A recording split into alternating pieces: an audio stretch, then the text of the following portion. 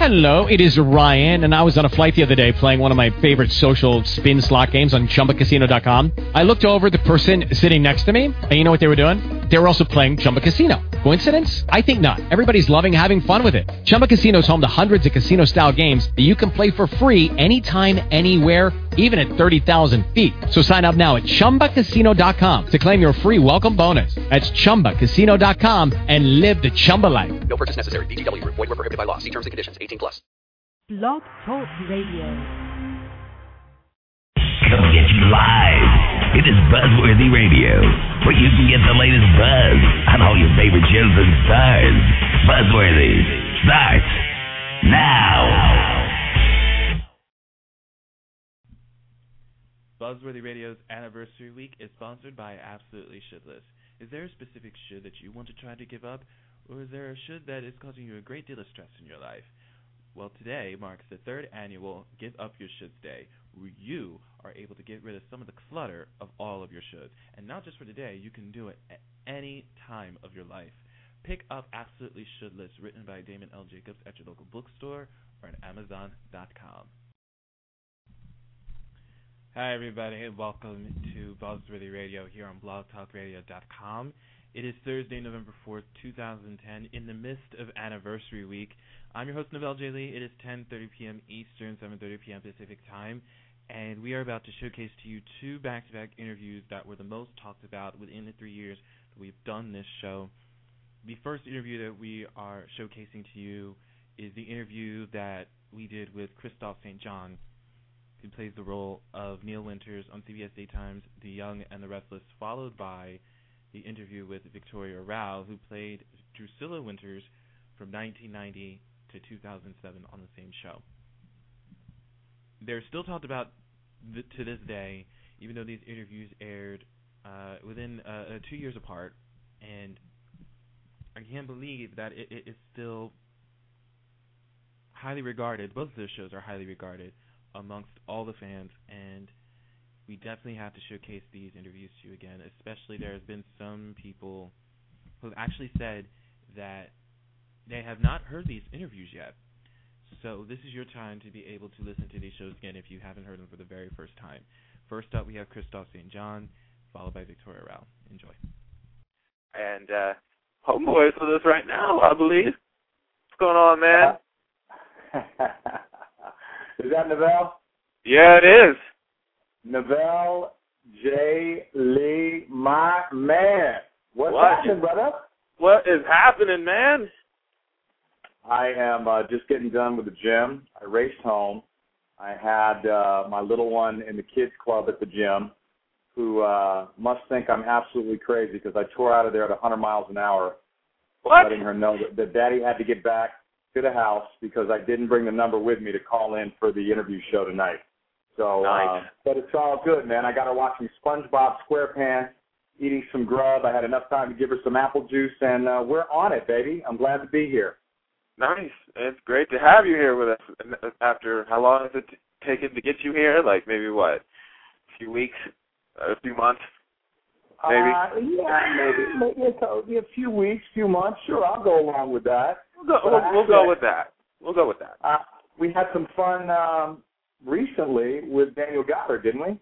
I think so, and I want to bring on someone who was there for that, and this is Matt. So, Matt, speak up. Hey, what is up, everybody? How are you? Matt, I'm doing good, buddy. How are you? I'm doing good. It's awesome to talk to you again, and yeah, we were so happy when you called when you made your guest appearance for DG's show. It was one of those moments where it'll probably go in our top 10 of we did not expect that to happen, and we were so happy that it did. So we're so happy to have you back. Well, thank you, man. I appreciate that, and I don't think anyone expected what happened, and that's probably due to the fact that Daniel Goddard is he really speaks off the cuff, and when Daniel and I get together, it's there's mayhem, brother. I don't know what else to tell you. I mean, Josh Morrow and I have a pretty good rapport, but for some reason, when Daniel Goddard and I start talking, it goes haywire, and he's crazy. That's all I can say. My man Goddard is on another planet, and it's not Australia. It's not Australia. Okay, I got it. All right, so what are you what do you attest to when you do those scenes together, especially now with everything that's going on with the storyline that's playing out with Lily having ovarian cancer, Kane being an imposter? You know, it just seems to fuel those scenes together. I mean, you must wind up cracking each other up while you're in the midst of doing those scenes. How can you keep a straight face? Well, let me tell you something, Novell and Matt. The truth is, we do so many emotional scenes during the course of the year, and half the stuff is, I'm not going to say preposterous because it's not. A lot of stuff is real life, getting close to home, a lot of social relevance within the storylines. However, there's a lot of idiocy within the actual storylines, and so for us to go out there and really bang it out, no pun intended, but to really get in there and make it work for us and the audience, there has to be a certain sense of levity before we actually tape. And this has been a long-standing tradition. I'm not going to name names, but there are a few actors who really don't get behind the comical, let's rehearse in a funny sort of atmosphere and then blow it out during the tape process. There's a lot of opportunities during the weeks to poke fun at the material. You know, we take it seriously, don't get me wrong, but I don't think I'd be able to do the material. Not really. If you look at how many horrible, emotional, crazy roller coaster things have happened during the course of 18, 19, 20 years for me, then you completely understand how we have to inject humor into the daily process. You know what I'm saying? Yeah, exactly. You're doing it, man. You're doing it, man. Thanks. And then Daniel, I mean, you know, he's a goofball, and so am I. I'm a goof at heart. I think in fifth grade, I received the one most likely to be the class clown throughout junior high and high school. And they were right, and that's what I was awarded in junior high and high. So bottom line is I have a lot of fun. Who else besides you and Daniel Goddard on the set has a lot of fun? Who would you poke fun? I guess who would you make the practical jokes with? Who else? Well, I already mentioned Josh Morrow. I mean, Josh, he can't. I can't keep a straight face around him, and vice versa. Josh Morrow, Michelle Stafford, Christian sometimes, Christian LeBlanc, Crystal Khalil, Brighton, who plays my son. You know, again, it really depends on the storyline. I mean, I remember years ago, there was a porn storyline with the characters of Cricket, Christine, Drucilla, Paul, and Neil. That's Doug Davidson and myself, and it was just hysterical, man. They were kidnapped to be in a kind of a prostitution porn ring, and so Paul and Neil have to come in and save the day, and it was like something out of Miami Vice. I felt like, you know, Rico Tubbs and busting through the door, and I didn't have a gun, but, you know, we ended up on the floor wrestling, and it was hysterical. There's a lot of stuff like that I'd have to say, you know, we do it with comedy. Would you... Yeah. Go ahead. I didn't interrupt you. We're going to say? I was going to say, what story could you see Neil playing right now? Because I, for one, want to see Neil in a front burner story, and it just doesn't seem to be happening for him. I mean, it just seems like one step is taken forward, but then you get like two steps back. And again, this is my opinion. I don't know how anybody else feels, but you know, we just need to see Neil doing something other than be there for his daughter. You could be there for the daughter, you could be there for Lily, but Neil needs to have something going on. You know what I mean? Novell, you couldn't be more correct and perceptive about that. And unfortunately, that doesn't seem to be the case right now or in the coming months. I'm experiencing a great deal of time off from the show, approximately 6-7 weeks, and they're actually concentrating a lot on a particular storyline with Victor and Mary Jane. I can't tell you what it's about; it's all top secret. But you know, the storyline that I could see Neil getting into, and I don't know, maybe they'll do this sometime later this year or next year if I pitch it and they accept it. But Neil needs to get out of Chancellor Industries, being the CEO just for the sake of having a job, He went from one major corporation to another, right back into the hot seat of working for someone else, and he was crying all along about, not being the man over at Newman Enterprises.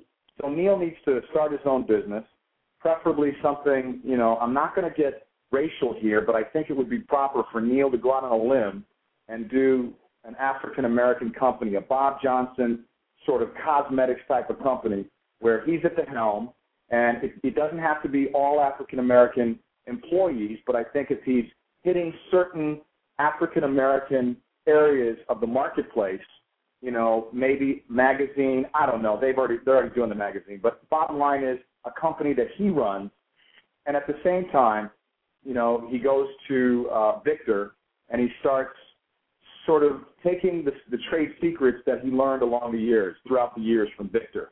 And slowly but surely, he starts zapping Victor for all the stuff that he's done to people. And as much as he loves Victor, and they have been good friends, it's time. It's time to become that multi-billionaire that Russell Simmons has become and let Victor get into the Poe House. And if Victor goes to the Poe House, which no one would expect, that would be incredible. He came to town with no money.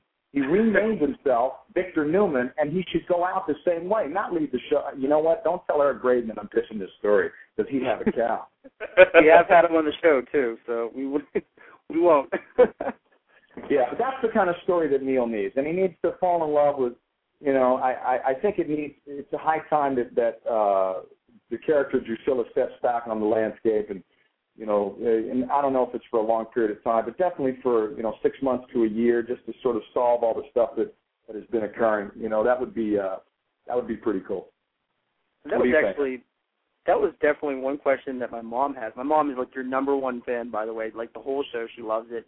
I was screaming downstairs like, "Hey, I'm going to go talk to Kristoff. What do you want to ask him?" He wanted to know, when is your character going to wise up and fall in love with somebody, either being Tyra or somebody else? When is he going to find love again? Your lips to God's ears. I don't know. He really does need to put to bed this whole death of his ex-wife. And to be fair, in real time, it's been since early 2007. In Showtime, Genoa City time, it's probably been more like 5 years. So he still hasn't gotten over it. And I'm not sure a person ever does. If you lose a loved one in the way that Neil lost his wife, it destroyed him. And he really has never picked up the pieces. And so now he's living his life somehow, through his daughter and through his work. And I guess, that's what the writers have been targeting, which it needs to be a more well-rounded experience than that. God forbid I should ever lose a loved one like that, but I think it's time for him to get beyond that. And he did for a minute with Karen, but then what a lousy way to end the Karen relationship. And that was all sort of driven by the writers, and it was all due to, I'll tell you the truth, guys. I mean, I can't talk smack about the network or about the writers or writing on the show, but I can tell you that there was definitely a feeling or a mandate that an African-American female enter into the landscape of Genoa City that Neil falls for, and that female would quite likely take the place, no one can, but take the place of the character of Drucilla. They wanted a feisty black girl, much attitude, beautiful, and so the search was made for the character, and the character's name was Tyra. And she came on the show very green, but she was good. She had her moments with her storylines, and I'm not sure that. I mean, you can't please everybody. No. Personally, I like her. Personally, I like Eva Marcille a lot. She's a great girl, but to the audience, she wasn't Drucilla, and I think that's the main problem, that they could never accept the fact that this girl was the replacement, and you can't do that, and neither could the character, for that matter, and he tried to do that with Karen. So, I don't know, I'm getting long-winded, but how do you guys feel about the character of Tyra? You tell me. Okay, I'll go first. I feel pretty much the same way you do. I feel like they're trying to fill that void that was left by Drucilla and when Victoria Rowell left the show, but you can't do that. You really can't do that with a specific character of that kind of caliber. And, you know, I like Eva Marcille, like you said. I do. I like her. And Tyra had her moments on the show, but it just seems to be at a standstill. It's not going anywhere. And, you know, I want to be perfectly candid as I can. It just seems like the direction they take for the African-American characters on the show, and the reason why I'm being candid about it is because I am one, and just watching it on screen and how it plays out, it doesn't work. It doesn't mesh, and it doesn't seem like this is how African-Americans should be, how they should be reacting, how they should be playing in these roles. And, you know, it just seems like I'm trying to use the best word that I can in order to describe it. You're trying to be political and diplomatic, as we all try to be when we're dealing with a subject matter that could be considered offensive if you don't. They need to do a little bit more research. I think I really do. That's pretty much what I want to say. They pretty much need to do their groundwork and their homework if they want to write for African American characters on the show, because Y&R is synonymous for that.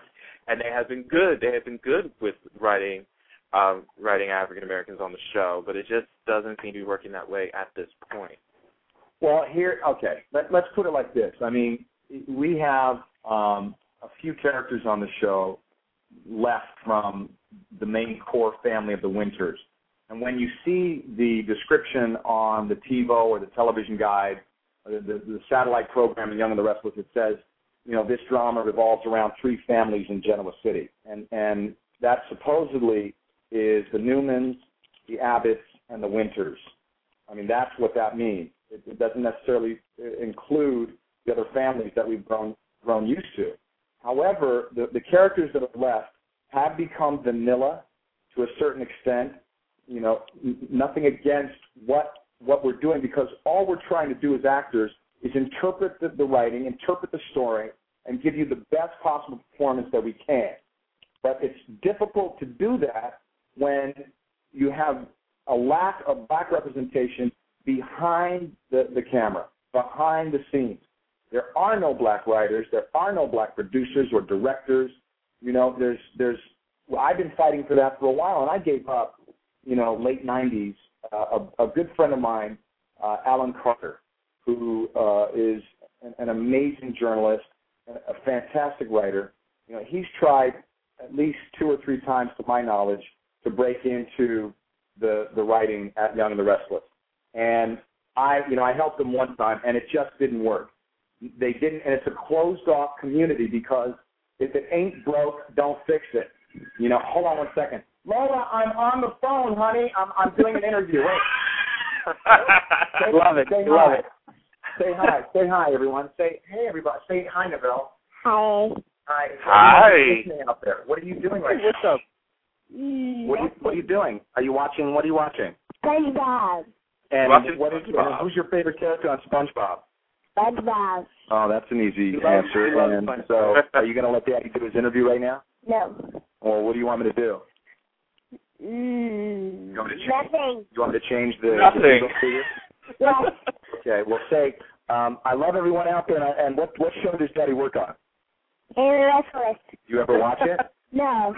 Well, why not? Why don't you watch it? It's boring. It's boring. Why is it boring? Because it's just so boring. Yeah, I hear you. There's no kids on the show? No. And would you watch it if SpongeBob was on Young and the Restless? Yes. But SpongeBob isn't on Young and the Restless, right? What character does Daddy play on the Young and the Restless? I don't know. Really? Where do your toys come from? I don't know. Yeah, let me tell you, sister, your toys come from the Young and the Restless. and don't you forget it, all right? So, all right, I want you to say bye to everybody out there in Radio Land on BuzzWorthy. Say, bye, BuzzWorthy. Do you know how to say that? Bye. BuzzWorthy. BuzzWorthy. Oh, nice. Thank you, Lola. Here, I'm changing. Hey, that was an interview with the very creative, very beautiful, yet demanding 6-year-old in my life, Lola St. John. And yeah, she's a cool little chick. Too cute. Love it. It's a shame she said the show was boring. Well, what can you do, right? Yeah. All right. True. Oh man. Well, I got to tell you, the switchboard just is like lighting up like right now to take calls from you. You have no idea. In fact, it's lighting up. It lit up so badly that it just crashed, but it just came back up. So that's good. Yay. Okay, well, good. Well, you know what? And I want to play a little game, and it's basically it's called Name That Tune. And so we'll play it for a couple of minutes right now. You, Giselle, Matt, and me. And so I'm gonna do the songs from this end, and I want you to tell me. We're gonna start with these are classic TV songs. Classic TV songs. I'm so good at this. Now, these are gonna be easy. They're gonna be relatively easy, and then they'll get harder. I'm gonna give you a few seconds of. Let's start with. Here we go. Jefferson, come on. Jefferson. Oh, that's okay. good. Easy. Everybody knows that. Okay, here we go. Here's the next one. This is going to be a little bit more difficult. Here we go. Ready to go? Yeah. What's happening? Nice. Okay, you got that one. And, all right, now this one, I'm not sure you're going to get. Here we go.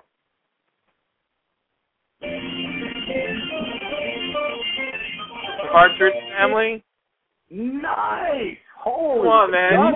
You got to give me a challenge. What's that? Okay. All right. I'm only going to give you a couple of seconds of this one because this one's pretty recognizable. Here we go. Once upon a time. Charlie's Angels. Oh! Wow. Giselle, wow. Good job. Wow. I am amazed. Okay. Here we go. Here's the next one.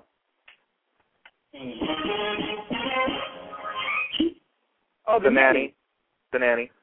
Oh, sweet. Okay, this one's a little newer. Here we go. Mad About You. Oh, my God. I don't think I can pull anything over on you guys. Sure. How about this one? Ooh. Okay. That one, oh, God. Okay, here we go. A couple more seconds.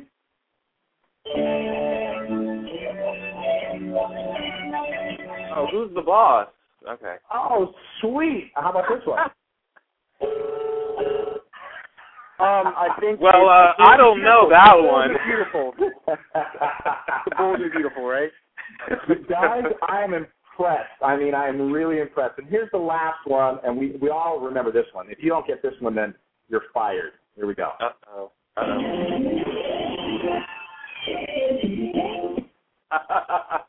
The Facts of Life. The Facts of Life. There you go. Okay. Sweet. Okay. Well, you know what? You're more into the television classics than I thought. We are. Yeah, man. I watch them all the time. You can't stump me. You can't stump me. All right, you can't. You couldn't. All right, let's start taking the calls here because I can't believe it's firing up like mad. All right, 414, Wisconsin, right? What part of Wisconsin you calling from? Milwaukee. Okay. Oh, How are you? Like right now. Oh, I'm sorry. I'm okay. I guess I'm a little nervous. This is my first time, so okay, I'm all right. What are you nervous for? Why are you nervous? I don't know. Long day of work. Okay, my name's Wanda from Milwaukee, and I pretty much watch YNR. I have watched it on my. Wanda from the Silk Cruise that took my picture. Yes, that's me. How are you? I'm fine. How are you? I'm good. I can't wait to see you. I know. I'm gonna see you at the end of the month. Yep, that's right. Okay. Hey, Wanda. Hi. Okay. Yes. Okay. So I've watched the show, of course, all my adulthood life. Happy belated birthday, Kristoff. You had a birthday in the middle of July, so happy belated. Thank you, Wanda. You're welcome. Oh, my God, I've lost my question. I'm so sorry. Really? Well, if you lost your question, I want you to answer this one. What's this? Huh? Ready? Facts of life. No, different strokes, baby. Come on, you remember that one? Gary Coleman, Todd Bridges. Oh yeah, duh. I know that one. See, I told you I'm nervous. Okay. I'm sorry. Let me get off to name that tune. I can play that all night. I see you're really into that. Yeah. Okay, my question: have you ever been to the Midwest? With the YNR being like stationed in Genoa City, have you ever been to the Midwest? Well, sure. I've actually been to where you live a couple of times. This was back in the mid to late 90s.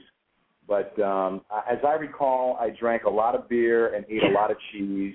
And I don't really remember too much of what happened because I ate too much cheese. Does that make sense? No. Oh, too much beer. Forgive me. Drank too much beer. Okay. Yeah. I know we're famous for the beer and cheese, and also in the summertime for Summerfest, so music festival. So it's pretty cool. Yeah, okay. I dated a couple of girls from Wisconsin before. We're pretty cool people, so yeah. Yep. It's very nice. It's very nice there during the summer and very cold. Yeah, it's very cold in the winter. That's us. Okay, well, I'm so glad I spoke to you. I look forward to seeing you hopefully at the YNR event at the end of the month. So sure. I think that's it. Okay, thank you. Yes. I hope you call back. You did awesome for the first time. Okay, thank you. You did good. Thanks for calling. And Wanda, yes. Next time we're going to play songs from the 40s and 50s, all right? That's what I would not. No, I'm more of a Western chick. So. Okay. Oh, you mean like country Western? Well, more Western as in movies, like the old classic TV shows, like the Wild Wild West, Rawhide, Bonanza, stuff like that. Gunsmoke. Oh. So I'm more that Western. Okay, cool. So that's what we'll do. Next time we'll play some of the old classic television Westerns. Okay, I can get those. All right, thanks a lot. Bye-bye. You take care, sweetheart. Bye, Wanda. All right. That was good. She was good. You're right. She was good for the first time, eh? Yeah. It is nerve-wracking. I've done it before in another person's show, and it's really, it's an experience. I can tell you that. Yeah. It definitely is. Who else do we have on the line, Neville? We got area code 267 from Pennsylvania. I believe this is Jamie. How are you? Yes, it's me. Hi, guys. How are you? Not much. How about you? Not much. Is that Erica? No, it's Jamie. No, this is Jamie. Hi, Kristoff. Is that Jamie or Jamie? It's Jamie. Okay, forgive me. I mean, that's a very unusual name. So we're saying like jammies is in wearing your jammies to bed, but we're taking the S off and calling you Jamie. Okay, so it's like sweet preserves. My name is short for Jamila, so. Oh, okay. Well, I like that. Jamila's a cool name. In fact, there was a girl on our show. Her name was Jemiah, and she played the singing kid, and so it turned out that every scene we played after. Let me see. When did she come on the show? Early this year, late last year. So everything we ever did after her first appearance on the show, she sang. So we go to the bathroom and she'd sing. We go to the the Chancellor parties and she would sing. So how did you like her, Jamie? Are you glad that she's off the show or what? No, I liked her. You liked her? I liked her. I was, because there are some times when they have kids on the show and they are annoying and kind of, whiny or whatever. No, but I liked her. And I love when they have kids sing because, I like it when they showcase kids' talents like that. It's awesome. She actually sang the YNR theme song, which was really cool. Oh, nice. Yeah, I was waiting for her to show up in Lily's hospital room in the while she was on the operation table getting her hysterectomy. And I was waiting for her to turn up and sing a song there. Come on, you guys. I'm just bringing a little levity to the moment. Yeah, I like her too, and I'm waiting for her to come back. She hasn't been back in a long time. And, the thing that our show tends to do is they overkill stuff. And so they ram it down your throat until you're sitting there going, geez, give me a break on that. She doesn't have to sing at every function we have. Everything, Yeah. It's like, okay, yes, we know she can sing. We know she's talented. That doesn't mean we have to hear her every single time. There you go. So, Janny, what's on tap for tonight? What are you doing? Are you eating dinner? Are you done with dinner? What's happening? Well, I'm actually writing. That's what I do. I write, and so that's what I've been doing tonight. I've been writing. I'm listening to you because I have to tell you I love you. I have loved you ever since Neil first appeared in Genoa City years ago. I remember watching with my grandma. Me and my grandma used to watch Y&R every day, especially over the summer when I was home, obviously. And, you know, I love the character of Neil. And so it's great that you're still there. Thank you. And, you know, I also wish that they would use you more. And, you know, it was sad. It's sad because they used to, the Winters were more prominent in, you know, Genoa City. There was you and there was Malcolm and there was Olivia and Nate and there was like all these people. And they were all interacting with everybody else, and it was just great. The African-American presence, I'm African-American myself. It was great to see all this African-American presence on the show. It was lovely. And now it's just like you and Olivia and Lily, and it's like, okay, well, what happened? Well, but you can see what happened. Jamie, you can see what happened. I mean, we started with, I mean, if you go way back in time to the late 80s, well, actually early 90s, 90, 91, Victoria Rowell plays Drucilla, got there 6 months before I did. And her storyline was learning how to read from the character of Nathan, played by Nathan Perdue. Her sister came on the show, Olivia, Tanya Lee Williams. And then I came on the show about 6-7 months after they appeared. And so we started building this family from the ground up, which then included 3 years later the character of Malcolm played by Shamar Moore. And then, you know, we had Lily Bell, we had Mamie, we had you know, and there was extensions, there was arms of that family that went out there that, you know, included African. How is Shamar doing, by the way? Is he doing any better? Shamar's doing good. He's laid up at home with a broken leg from the accident on his bicycle. And, yeah, man, he's I wouldn't worry about Shamar because he's got a lot of people going and checking on him. And he's getting a lot of love and care. And, you know, my joke is he's spending a lot of time in bed, just not the way he really imagined it. That's all. So he's all right, everybody. I thought it was very awesome. I thought it was very awesome that you finally won an Emmy. So, thank you. I was like, I literally cheered for you. I was like, yay, it's about time. He got one. So, very good work that you did last year, or whatever year that was. Well, thank you. That was last year. You're right. And here's how I felt about it. Because that was number 2, but the first one, it had been so long, and the first one was for my second year in, or my first year on Young and the Restless. And so that was a younger actor Emmy, and there's always been a lot of controversy shrouding about that younger particular actor. Yeah. Well, yeah, because you have it's actual the age limit is up until you're 25, and so as a young man you could be competing against a 9-year-old, and that's absolutely not fair to the kids. They should have a kid category if they're going to award. I've always said that. Yeah, I agree with you because that was something I've always said. It's like you had actors like, just for example, Nick Hagen off of As the World Turns, who was like 15 years old, prenom up against actors like, you know, Brighton or Van or whoever who are in their 20s.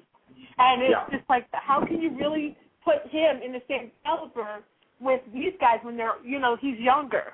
So it's they really should have a younger category, I think, like for it's the either, either a younger category or an ingenue. You know, you put an ingenue. Right. But bottom line is, an ingenue. There used to be an ingenue category. You are correct. Yes, they did. Yeah. But for me, it was nice. But I tell you honestly, I mean, I've had better years on the Young and the Restless. It just so happened that particular Emmy Award went for a tape that I submitted That was the death of Drucilla. And, yeah, you know, it's difficult to squeak out tears from your eyes, and you have to go to a very dark emotional place. But honestly, I've had better years on the show, and I've submitted myself for those years. And it's kind of a crapshoot, man. You know, it depends on who you're up against, what the other storylines are, how people that are judging view those storylines, you know, and so they're nice accolades along the way. You can't put too much stock in them. When people think that Emmys secure your place on a show, they're wrong, or if they get you any more money, they're wrong. It seems to me that if you talk to people about winning that Emmy, they'll probably tell you that they went on back burner status as an actor on the show shortly after winning the Emmy. And, you know, that kind of happened to me too. I won it, and I thought, oh, well, now let's see what goes down. And sure enough, the last year it's been like pulling teeth to get really solid material, except for this ovarian cancer storyline. There's been some nice moments, and even that was a little bit muddled, you know, with certain stages during the storyline. What would you classify for yourself as your standout, your favorite moment as the playing Neil for so long? What would you say was your favorite? My favorite moment for playing Neil. Well, there's been a few. Hold on, Lola. The storyline at the very beginning of my run on the show, when Drucilla was a ballet dancer and basically being forced by Neil to, you know, educate herself by sticking to it and becoming this classic ballerina. And it was right before their romance really took off. And I'd have to say that storyline was one of my favorites because it was sort of educating Rita. Here's this young guy, you know, straight out of Stanford, working for this company, Jabot, and, you know, meets up with this street urchin, and they couldn't be more opposite, yet they couldn't be more like each other. And everyone thought that Neil and Olivia were going to get together.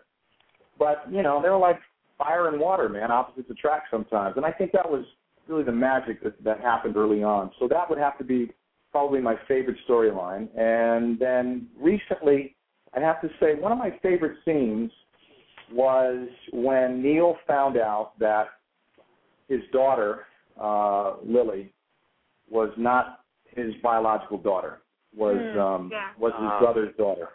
And he found out in a pretty bizarre way. It was an email, etc. I won't go into the details, but those scenes, which I did submit for an Emmy and didn't get it, were some of my favorite, just to play. And there's been a lot, though, Jamie. There really has. There's been a lot of stuff that I've enjoyed doing on the show. The alcohol storyline was one of my favorite periods on the show because I got to show up at work unshaven, didn't have to wear a suit, and, you know, it was sort of like Mickey Rourke from Barfly, that if you've heard the story, for 3 weeks before shooting began, Mickey Rourke lived in downtown Los Angeles, became a real alcoholic, smelled like shit, and went on the set, you know, completely in character. Well, okay, so I showered, I smelled good, I didn't go to the streets of L.A., and I didn't drink any alcohol during my scenes. Only one time did I have a cocktail while we were filming that storyline, and I did it purposely for a particular scene. So, you know, that was, if you remember, the character of Serena came into Neil's life, and then Juice. Yeah. Where do they get these names, man? Yeah. Played by Todd Bridges, of all people, from Different Strokes. Holy shit, what's coming next? Gary Coleman in his security outfit? I mean, I remember that. That is too funny. Too funny. God. All right, Jan. We got to get done. Thank you. Thank you. Thanks, Kristoff. Love you, baby. Take care. Okay. We'll talk to you See you later, Jan. Thank you. Bye. Well, bye. Speaking of the character of Lily, another actress who played her, who actually I got I was able to interview her a couple of years ago when she was actually just about to leave the show, with Devetta Sherwood. Do you still talk to Devetta Sherwood? Go ahead, I'm sorry. I said, have you talked to her? Kept in touch? I haven't actually talked to her, but we have just started a Facebook relationship, which is another reason why Facebook gets an A+ gold star in my book for bringing people together. I mean, if it weren't for Facebook, I wouldn't be talking to some of my kindergarten friends from way back when. It just completely it's mind-boggling how the network, pulls friends, family, fans. It's remarkable. But yeah, I recently wrote on her wall and she wrote on mine, and I didn't catch up with her, though, to see exactly where she's at. She's just a very smart young lady, kind of political in nature, always fighting for a cause, and I like her a lot. I mean, I'm sorry that it actually ended the way it did for her. But Crystal Khalil, the original portrayer of Lily, did come back at the askance of Lynn Marie Latham, who took our show in 2005, 2006, and turned us on our heels and really made some incredibly inventive changes that some people like and some people hate it. And I, for one, I got to tell you, I really enjoyed the Lynn Marie Latham year and a half that she was there. Never did I work more. And we were starting to get back to the roots of my character and my family. And one thing that's missing in the Winters clan is the clan itself right now, and culture, and black culture. And Lynn and I talked about that for quite some time. Let's put some church into it, some God, not too much. We don't want to ram it down anyone's throat, but you want to get something there. We need to be on par with the Newman family. We need to be sitting around at Thanksgiving time around that table, cutting a turkey, holding hands, praying to God, thanking God for another year, and same thing at Christmas. We need to be on par with the Newmans and the Abbotts. And, like I said, a lot of people didn't enjoy the changes that she made. She kind of killed the Abbott. She killed the character of John Abbott and made him a ghost. Or, no, the new machine made him a ghost. She put him 6 feet under, and a lot of people didn't like that about her. Yeah, I mean, it's like you said, if they can make Brad Carlton Jewish and incorporate Jewish kind of material into the story, why can't they do that with the Winters family, what you just described? Not too much church, but a little bit of something in there. You know what I mean? Yeah. Well, they're just missing the mark by, I'd say a little bit, but it's actually kind of a lot. And, I just read an article recently about sort of, I'm not going to necessarily use the word death, but the decline of daytime. And it's because the audience has become a lot smarter in these past 9 years, this past decade, than they were in the 90s and they were in the 80s. There's a lot to be said about what the current storylines are that are damaging the reputation of daytime. We don't need to see the sperm storylines that have been frozen forever and now out pops a kid. We don't need to see people beheaded and then come back 10, 20 years later. The switching the baby storylines, those are used up. We need to get current with what's happening right now, topical. There's an African American in the president, the Oval Office as the president. There's a lot that's changed, and if we don't flow with the current changes, then there's going to be, some hell to pay, and daytime will end up on cable, and then after that, who knows? It'll end up on the internet and then done forever. I agree with that. Yeah, I agree too. Damn. It's discouraging. It kind of is. It is. I mean, look at what's going on with Guiding Light right now. You can pretty much say, Yeah, Guiding Light, and then I think I heard, what is All My Children moving to the West Coast? I mean, what? All My Children's moving to the West Coast. Yes, it's been confirmed. What is going on? It's just like things are changing, and I don't know if I like these changes. But Kristoff, something that I talked to you about when you first came on the show before as a guest, was one of my babysitter's favorite show, actually, but it was short-lived, and maybe reasons why. It was, was Generations. What was that like to work on such a groundbreaking show? Well, Generations, for me personally, was a victory because it was heralded as the first African-American soap opera on daytime. That's redundant, but first African soap opera. And it really wasn't. It just happened to be that there was a black family. There was an African-American core family that audience members got to tune into weekly. The closest I think Daytime had come to that was Angie and Darnell. Jesse. Back on All My Kids. In terms of African Americans loving on Daytime. We had Phil Morris, Stephanie Williams, John St. Elwood on Young and the Restless back in the mid-late 80s. But, Sally Sussman, who created Generations, gave a voice to an African-American family. And not only that, but an affluent, wealthy, astute African-American family. The only problem is, again, we were dealing with a family that was in the ice cream business. Man, you know what? I mean, I don't use foul language that much, but fuck that.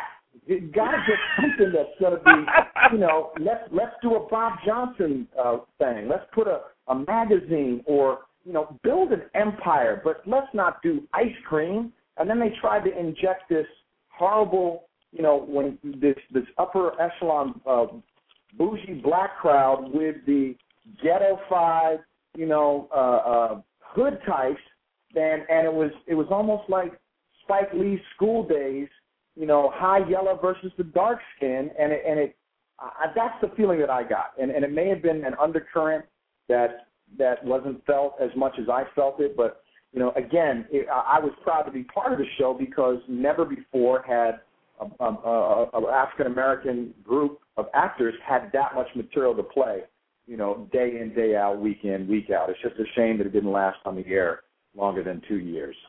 Yeah, definitely. And your character on that show actually broke up probably one of the best daytime cat fights I've ever seen between Vivica A. Fox. I forget the other character's name, or the other actress, but you know what I'm talking about. That was one of the best fights I've ever seen, I think, in daytime. Yeah, that was a bitch fight, wasn't it? That was Jonelle Allen, who's a marvelous actress. She played Doreen, and you can go up on YouTube and check out what my man is talking about there. The bitch fight between Vivica Fox and Jonelle Allen Generations. It'll pop up, but yeah, that was cool, man. I remember it. And you know what? The thing was, they were fighting over me, so that made it even better. Yeah. Oh, man. I haven't seen Jonelle Allen in a long, long time. And I'm wondering what happened to Jonelle, because she's a fantastic actress. I know she went Dr. Quinn Medicine Woman, but after that, I'm not sure what happened to her. Oh, she needs to come back. He's probably on Facebook. She needs to come back to Daytime. Definitely needs to come back. All right.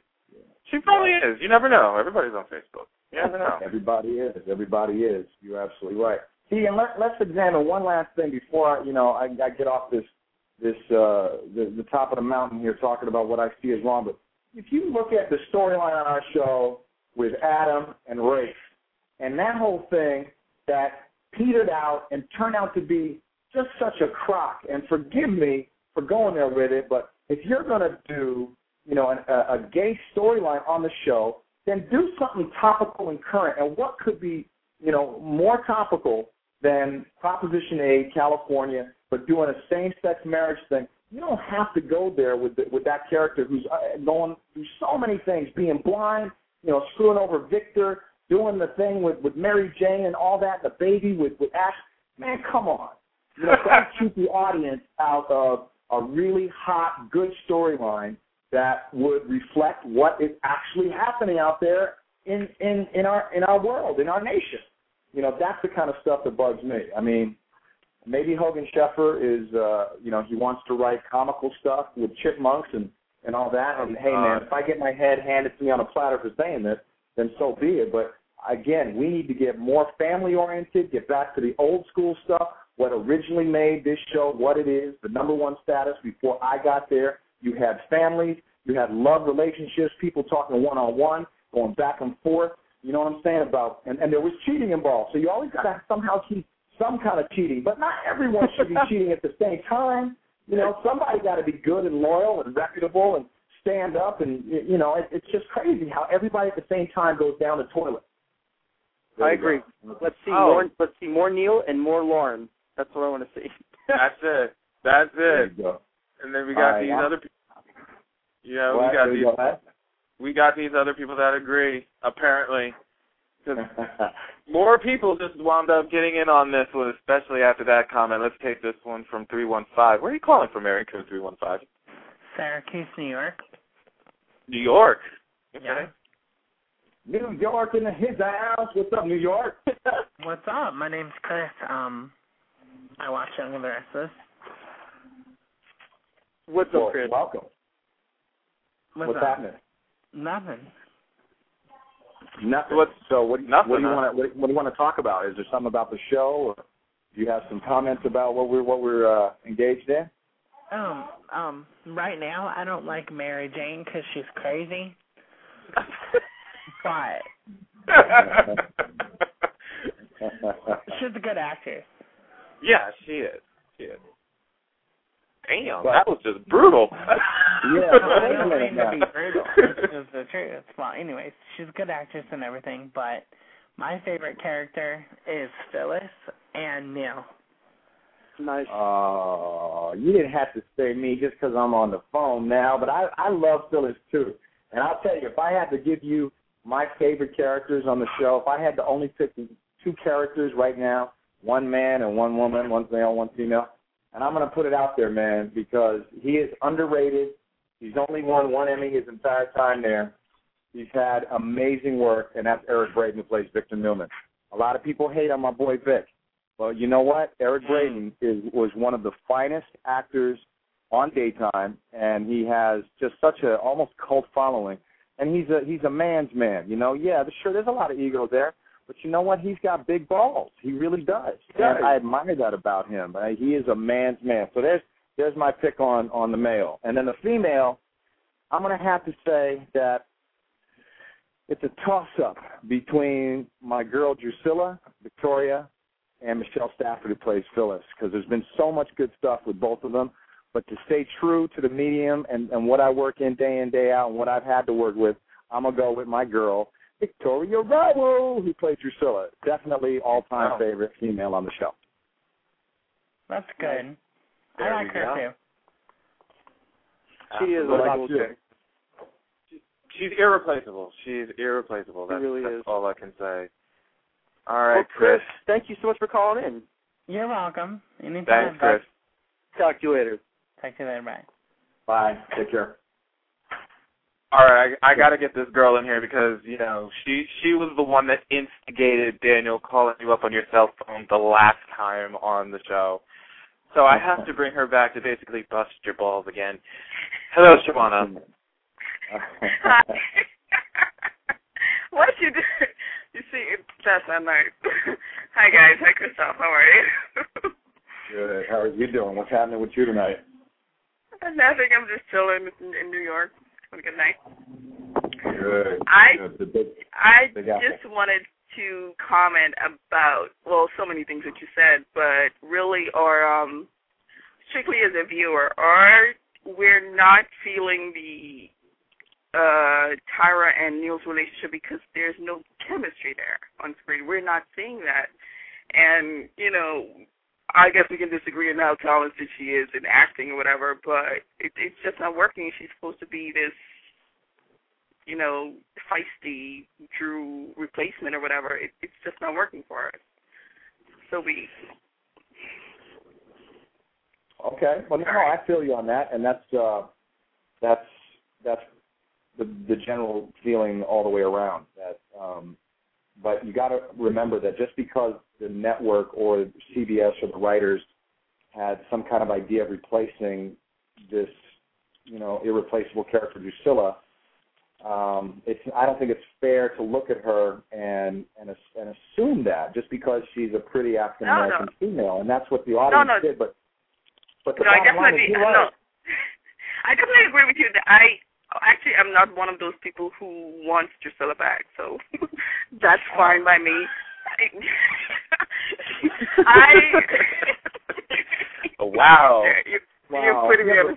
No, she was way too over the top for me. I like more subtle performances, and you know, that's what it is what it is. No, you gotta get no, but dude. No. I mean, to me, as a black woman, yes, want to thank you so much for speaking your mind. It's like, honestly, you speak you speak what you feel, and I love that. And that's what I love about Daytime is that, and Crystal, you can probably agree, is that the fans like Shawana and like our callers, they will tell you what they like and they will tell you what they don't like, and that's awesome that there's still some sort of discussion about Daytime. So I'm happy. That's awesome. Good job. Keep going.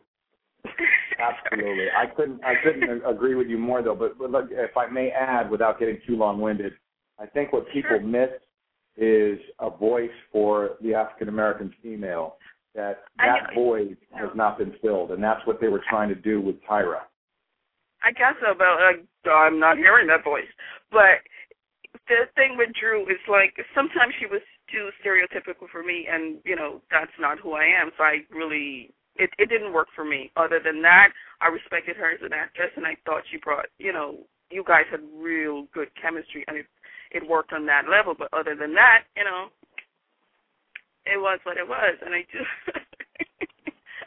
and I think I remember I met Christian LeBlanc last year, and he said something to me that is so true, that Genoa City tends to be colorblind, and sometimes it can work in favor. Sometimes it can be positive, and sometimes not so much, because I mean sometimes there's so many, like you said, we can have so many topical storylines, and they're not doing that. And the ones they do focus on are the stereotypical ones, you know, kid in foster care, mom's a crack addict, and all those things. So it would really be nice if we'd see some of the things that you suggested. Well, I appreciate that, and maybe we will. You know, I think just to sum it up, they have to get back to basics, and yeah, they do need, you know, more of a voice from an African American female. I think we were just placed in the wrong storyline together. You know, if she came on the show, that is, I'm speaking of Tyra, the character of Tyra, in a different sort of relationship, someone that was closer to her age. I mean, you know, I'm a journeyman on this show, and being a CEO of a company, one wouldn't think that he'd flip his lid after losing his wife, you know, disregard the character of Karen, you know, kick her to the curb. There was a lot of issues with that was all kinds of messed up.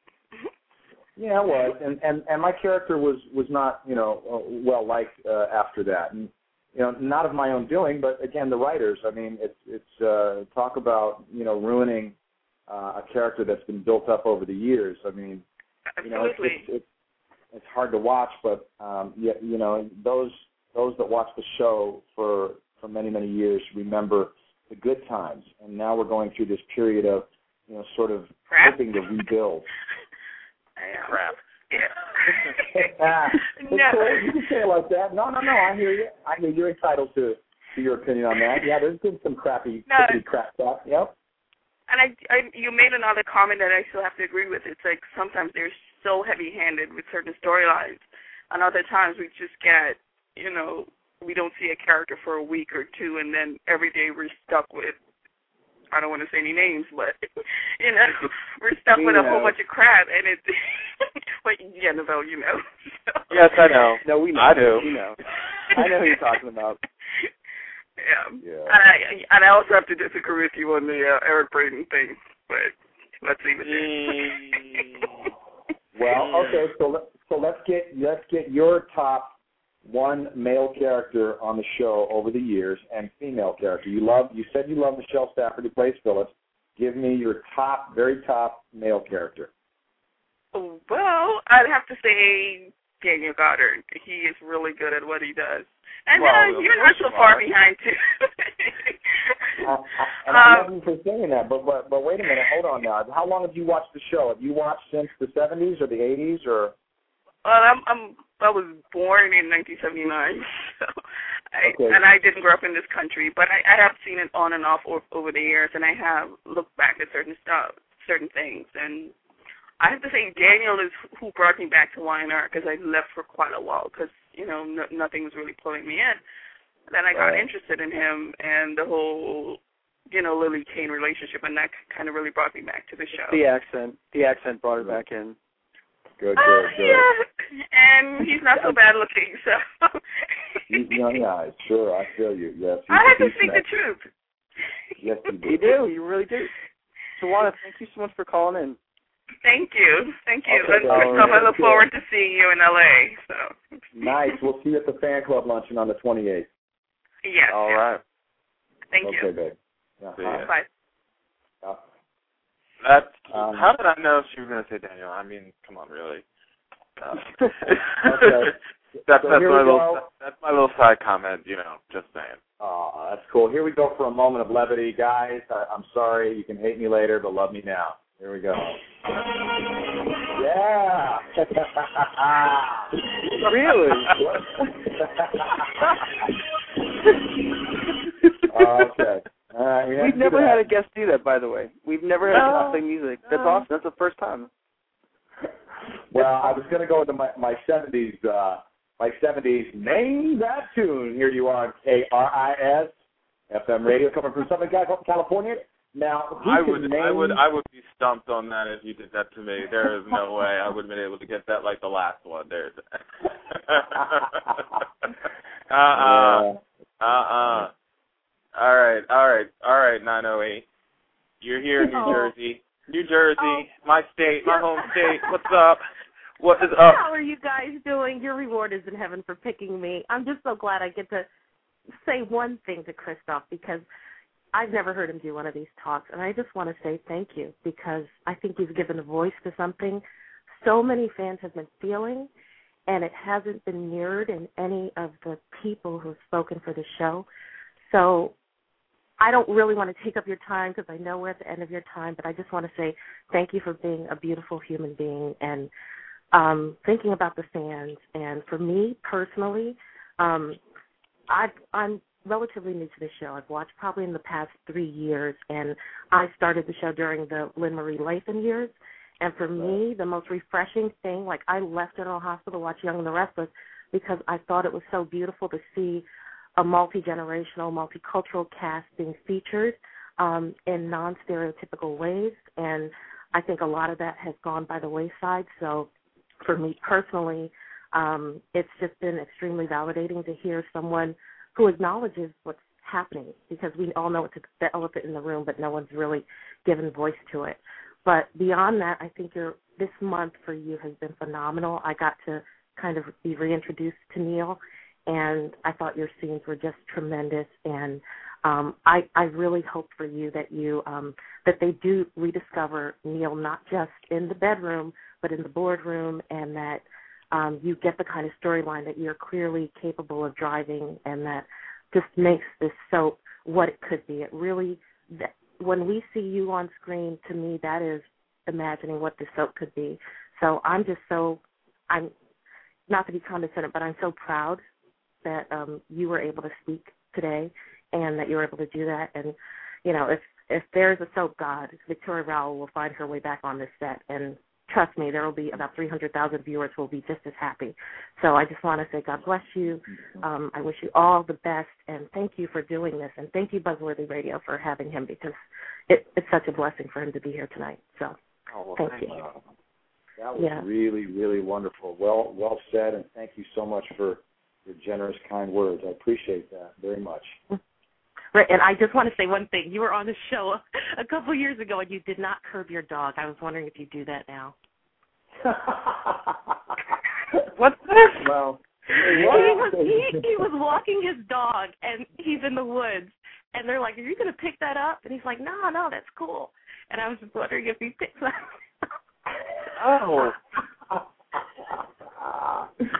Yes, I do. But, my dogs are actually really old now, and it's terrible to say. I mean, this is going to piss a lot of animal activists off, but God bless my dogs, but I keep going outside and looking at them and waiting to see if they're dead, because I've got a 16-year-old and almost a 15-year-old, and they're one's kind of crippled, and God bless her, she's kind of blind. The other one's a little bit deaf, and when I do take them out for walks, it takes a half hour just to get from the back of my yard to the front gate to get them out. And I do curb them, and I love them to pieces. And they can't protect like they used to.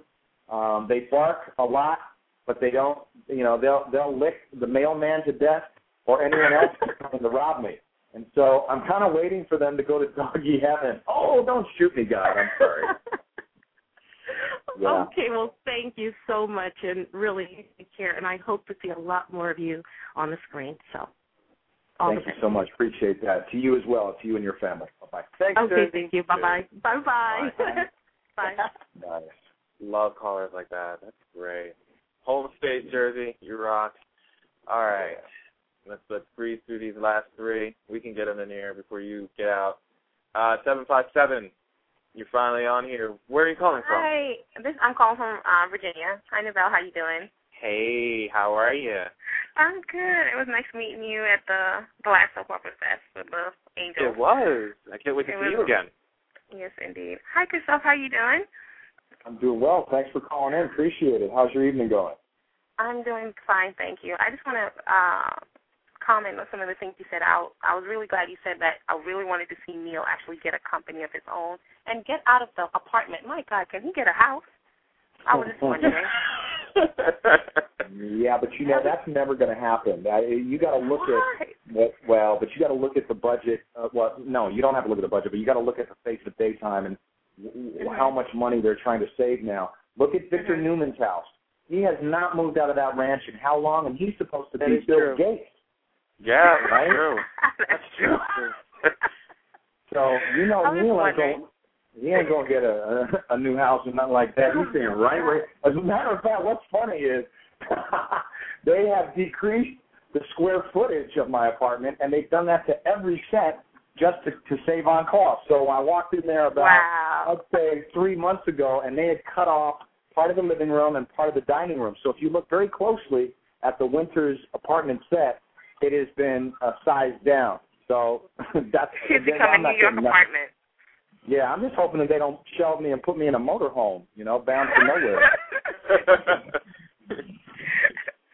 And just to continue with that, I would love to see, as far as, owning your own company, it will be interesting to see that now Neil is no longer with Chancer, but is actually competing with Newman because of something he's created for African American and this fight over that. I think that would be a good storyline for you to go with. And I don't mind you actually being a bad guy. I wasn't really that affected by the whole Karen thing as far as your character as much, because it would be nice to see Neil being a bad guy for a change.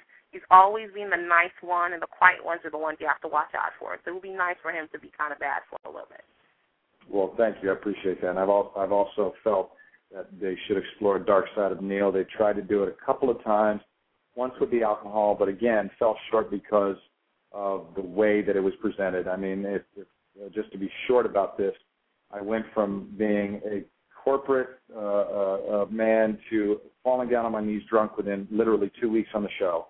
That lasted for about 3-4 months, and then I got sober within a week, and then I was preaching the 12-step program. So, the process wasn't long enough, and it wasn't inside enough. It wasn't an inside job, which I think cheated the audience out of a full recovery. But, that's what they do in soaps. I mean, soap time is different than real time.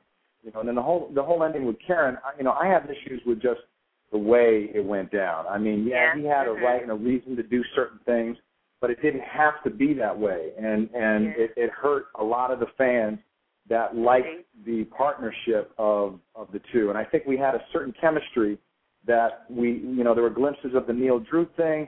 No one can really replace that, but it definitely wasn't there like it was, with Tyra. It was Neil and Karen had a certain thing about them, and it was the way they wrote the ending. That's all I had issue with. Indeed, and they don't have to bring necessarily like a Drew character back. They could still bring a woman of color. It doesn't have to be necessarily African American back to the stage. That is just a strong character. It doesn't have to, hold the same nuances as Drew did. I would actually like to see Neil with Olivia if they were, and like maybe have them almost get married, and next thing you know, Drew comes back, and that is pure soap opera, but I would love to see that. That would be awesome. I think Neil with Jill would be interesting to me. What? That would be. Hello, Cougar relationship. I would love that. I think that would be very interesting, especially with Kane and Louie situation. They'd have to deal with their parents hooking up. I think that would be kind of interesting. Yeah, but you just said something that we got to talk about just for a minute. And let's go back to the interracial pairing of Neil and Victoria. And there was never anything written in that storyline that talked about the color issue, which is either fine or not fine, depending on how you as the viewer view that particular. I think those characters were completely wrong together. They weren't well matched. Specifically because, if you remember, the reason why Neil and Drucilla broke up to begin with and she flew off to Paris was because he wanted his wife barefoot and pregnant in the kitchen making babies and making bread. Okay? She didn't want to do that. She wanted to pursue her modeling career, if I recall correctly. So then he bounced from that relationship. She went to Europe, and then he ends up falling at the knees of Victoria Newman saying, I will take care of you. I will take care of your baby, because she was pregnant with Cole's child, right? And giving up on this whole idea that he had, of, well, I'm going to, basically he didn't want a career-oriented woman. And that's all she wanted to do. She was going to run the company. She was going to have the baby, but she was going to run the company. So he wasn't going to get what he really wanted out of it. And, man, the hate mail came in because of the black-white issue, man. So you got to look at that again. And now, if those characters would be right together, I don't think so. I think Neil needs to be with, sorry people, but he needs to be with a woman of color. And it's not necessarily my belief that, we should stay within our own race. The world is a beautiful, colorful mixture of, it's a melting pot. But I don't think Neil and Jill would be right. You did say Jill, right? Yeah, I thought it would be funny. I just thought it would be funny and interesting. I said Olivia. Pair her with the Winter Sister. Come on now. That'd be. I've seen that already. So I would like for him to be paired with somebody else. Yeah, I agree. I don't think it would be right to put necessarily Neil and Olivia together. I think it's someone. And please, those that are listening, don't get me wrong. I love all people. I love all people of all colors. But for Neil, I think for redemption at this point in his life, the character of Drew needs to come back, maybe late this year, sometime next year, close the chapter on that, and do they ride off into the sunset together as one, very happy married couple? Who knows? But in the interim, I think it would be wise to explore, roots again and let him go with an African-American lady. That's my thoughts on it. Otherwise, you got to look at who else is left on the show. Yeah, I've heard talk about Nina. I don't think that would be necessarily the right pair. I don't Nina like that either. Nina. I heard about that. Yeah, no. I just think there should be someone new, fresh and new coming in. If they're not going to replace you, then definitely bring someone new, fresh and interesting, and not like any of the other characters that are there. But I'm gonna go and let someone else get a call in, and I just joined you on Facebook yesterday, actually, so I'll actually like your page. And you guys have a good night, Nabel. Okay. Everybody else on BuzzWorthy. Thank you so much. Oh, thank you. You're awesome. Take care. All right, bye. That's so cool. That's so cool. All right, this one is from Canada, actually, and it ain't Nelson. So I can tell you that right off the bat. It ain't Nelson. Trish. Sweet. You there?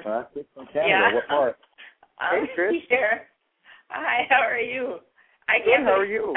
You thought I would be Nelson? Oh, my God. Seriously. Well, he is from Canada, Yeah, but, yeah. Well, you may want to be known for a while. Trish, what are you doing? What's going on tonight? What's happening with you? Now I think I'm here blogging and talking and Twittering and all sorts of stuff. That's Twittering, do I detect some kind of Caribbean, Jamaican accent, something like that, huh? Yes, I am actually from Jamaica. Oh, there you go. I felt it. I felt you on that. There you go. Nice. So what's happening? What do you want to talk about tonight? Well, you wanted people's opinion about Tyra and, why we didn't really like her per se. But I'm kind of one of the ones who originally liked her because I thought she had potential. But then, they gave her the kid, and the kid kind of looked like her mama, and that, it just don't work. And then they made her like she had nothing. I think, that, if they had brought in somebody that was possibly in the business world, or I don't know, but just somebody with a different background, like a stronger person, then that would have been a better fit for Neil as opposed to someone who's like dependent on him and it just doesn't work. That's a good point.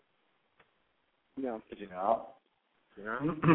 What kind of character? You'd like to see a character with more of an educated background, maybe more of a peer of Neil's, closer in age, maybe in the business world? No, I mean, she doesn't have to be Neil's culture and age. I mean, she could be young, but, you know, not all black person. Like, every time it's like they were trying to redo the whole Drucilla Neil thing when Drucilla was like, you know, come from the streets and Tyra comes from the streets. It gets old. Not every black person comes from the streets. So, I mean, some go to school and get educated. Why can't they bring on, like, a well-educated black woman for Neil? I mean, you can still be feisty and well-educated. You don't have to be from the street. I agree. Well, I totally agree. And I think they were trying that out with the Karen character. Mind you, I mean, Nia Peoples, I love her. I think she's really a solid girl. There was controversy when she left, and things were said. And, yeah, we loved Karen. Karen was good. We loved her. Yeah, I really was a fan of Karen. I liked Karen. Well, I think a lot of people did. And but that casting call, that had a lot of African-American females in there in the running as well. And I kind of remember even Robin Gibbons. I don't think she auditioned, but she was offered the part or a part on the show. You know, really? Yeah. And Vivica Fox has talked about possibly returning in some kind of capacity. But yeah, I understand what you're saying. When a character doesn't necessarily work with you know, when they're introduced on the show with a particular co-star or match, it takes them a while to you know, stop the storyline. And I think that's what's happened. If you watch the past 3 months, there's been a disconnect between the characters of Neil and Tyra. So, you know, again, I just think that she may be wrong for Neil, but right for someone else. It's possible. You know, it's possible, but yeah, they just need. I mean, if they want to put Neil with somebody, they just need to like find somebody that would fit. That, you know, because I mean, Drucilla, I used to like her in the beginning, but then towards the end, they just kind of made her ghetto, you know, and it was just like, okay, all right, not every black people is like that. You know, I mean, yeah, things happen to you, but you don't have to like fly off the handle and be all up in people's faces and you know, trying to it just, you know, there was just a disconnect, and it was just like, oh my God, I can't believe I'm seeing this on, you know, like cringing away, like fast forward. She became fast forward material. That's what I've heard. A lot of people said they fast forward, but you know, a lot of people fast forward through anything that I do on the show too. If you look at message boards and they go, yeah, I fast forward through anything that Neil and Devon do. I fast forward through anything that Jack and so do. And we get that. I mean, yeah, sometimes there are things that need, you know, I don't want to see, or it's just kind of like, okay, I've seen it, I've heard it, move on already. But it was just the way that they were portraying her. Like, you know, it was just like, okay, we are not all like that. Why does it always have to end up being that way? No, you know, I think that, yeah. Go ahead, I'm sorry. No, that's okay. Just to finish your thought, and I said this earlier, soaps have not made the transition that the rest of the country has been making for the past decade. And that's why we're seeing the decline of daytime, the ratings, et cetera. I mean, we could talk forever about all the idiosyncrasies of the decline. You know, everything from satellite, the advent of satellite television, to TiVo, to the internet, where now that's what we're watching. We're watching shows on the internet, you know, and that's taken away from network television. But we're also missing the mark on the stories, the love, the relationships, you know, and that's what needs to be re-injected. We're talking about, you know, people of color.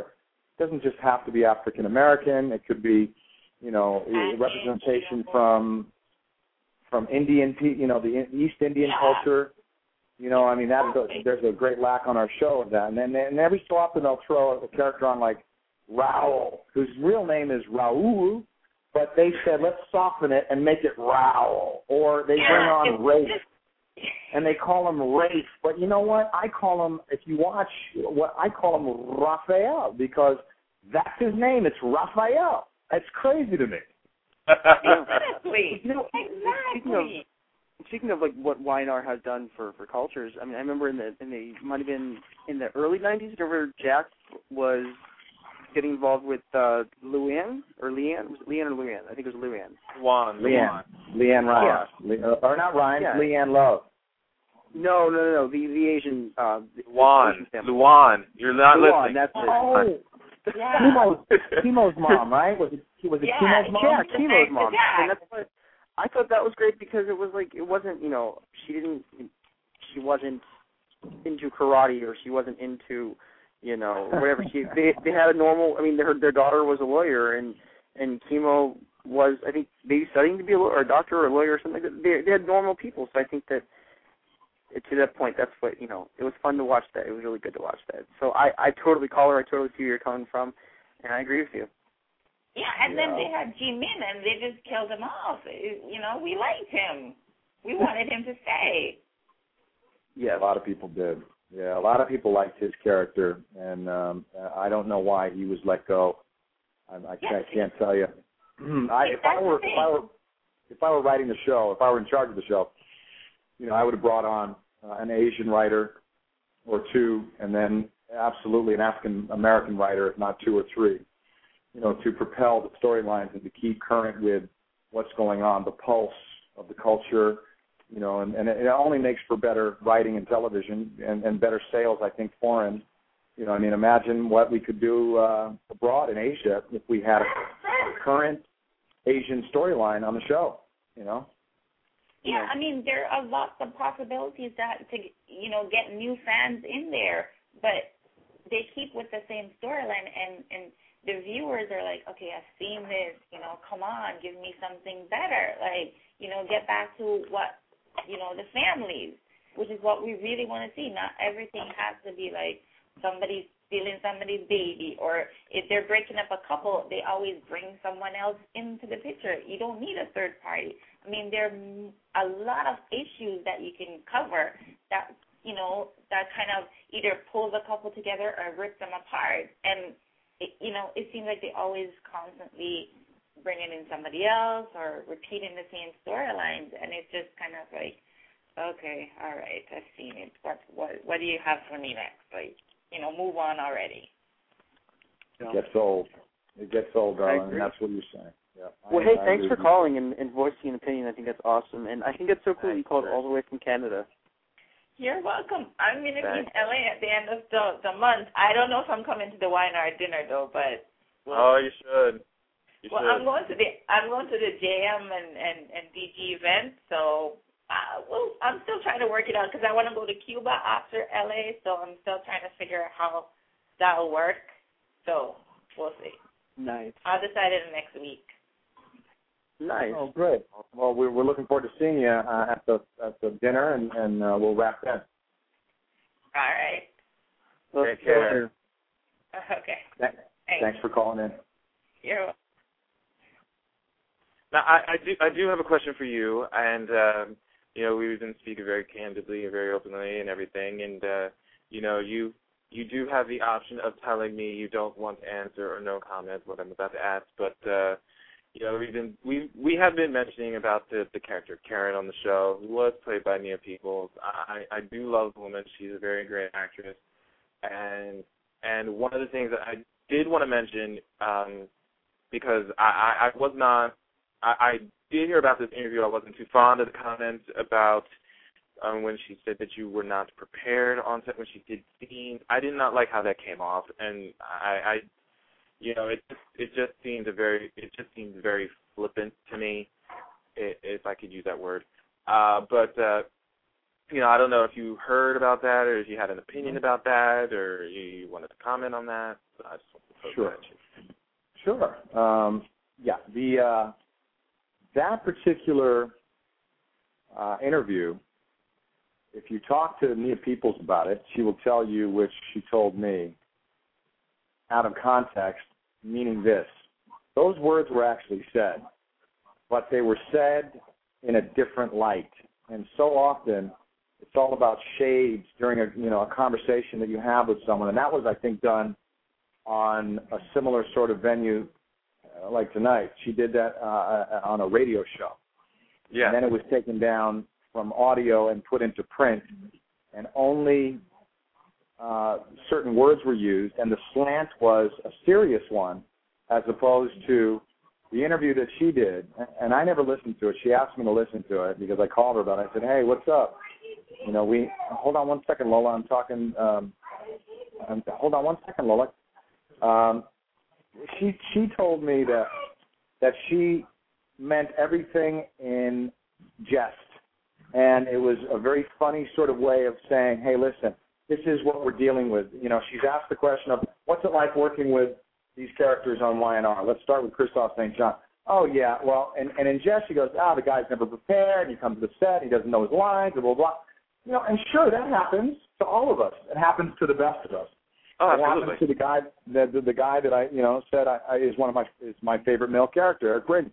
I mean, quite often he'll come to the set and he doesn't know his lines, and he'll learn them on the spot. But it was taken much more serious in that secondary interview. The first time, if you listen to that, which is what you told me, it was all done in jest, in fun, very light humored.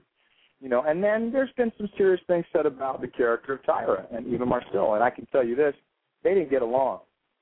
The two ladies did not get along on the show. And this was, not right from the beginning. It sort of developed over some weeks and months. And Nia has commented about that before. And I'm not going to go out on a limb and tell you exactly what their issues were, but I can tell you that, definitely towards the end, it was not that pretty. There were moments that I thought, I'm going to have to step in between the two of them. Wow. So, wow. Yeah, and that's news for you, but all the other stuff that was said in that interview was definitely, lighthearted stuff, and that's what happens in the press. That's true. Thanks so much for being honest with that. Before you go, we would love for you to record a promo for us. We have all of our guests here, including your best friend, Daniel Goddard. He's recorded a few for us. Are you up for it? You want to do it? Of course. What do you want me to do? I'm not selling out, am I? I'm not showing up somewhere to do the radio show live and in person for the next 6 months out of my life, am I? No, this is what I look forward to. You can just say, "Hey, this is Kristoff St. from Young and the Restless," and you're listening to BuzzWorthy Radio. Or you could totally put your spin on it and improvise and do whatever you want. But it's up to you. And whenever you're ready, we will totally record it. You ready? Yeah, sure. Let's go. You tell me when. All right, we're ready. Okay. Hey, this is Kristoff St. a.k.a. Neil Winters, coming to you from Southern California from KRIS. This is BuzzWorthy Radio, your number one station for fun loving under the sun. Keep it tuned right here every month, every day. You know what? See, if I improvise, it's going to get jacked up. But I'll end it with peace, love, and light from your man, Neil Winters, a.k.a. Kristoff. There it is. Loved it. That was awesome. I like that. I even like the part where he says, if it's improvised, it's going to get jacked up. I'm going to keep that, though. That's good. Also, leave it just how it is. Because you know what? I was trying to riff, and then I lost my train of thought. See, you tried doing an interview for this long with your 6-year-old, and then she's getting a little, she wants to go out and to the video store, the Blockbuster, and I had to con her into sitting still and watching SpongeBob. So now she's looking at me and she's trying to tug on me, to go out to the Blockbuster. So that's what we're Well, I think you better go on the Blockbuster then. Yes, sir. And also, we gotta wish Neville J. Lee a happy birthday. It's his birthday tomorrow, so happy birthday, Neville. Oh, well, thank you very much. I appreciate that. My man, Neville J. Lee, my man. So it's going to be your birthday. How old are you going to be, or how young are you going to be?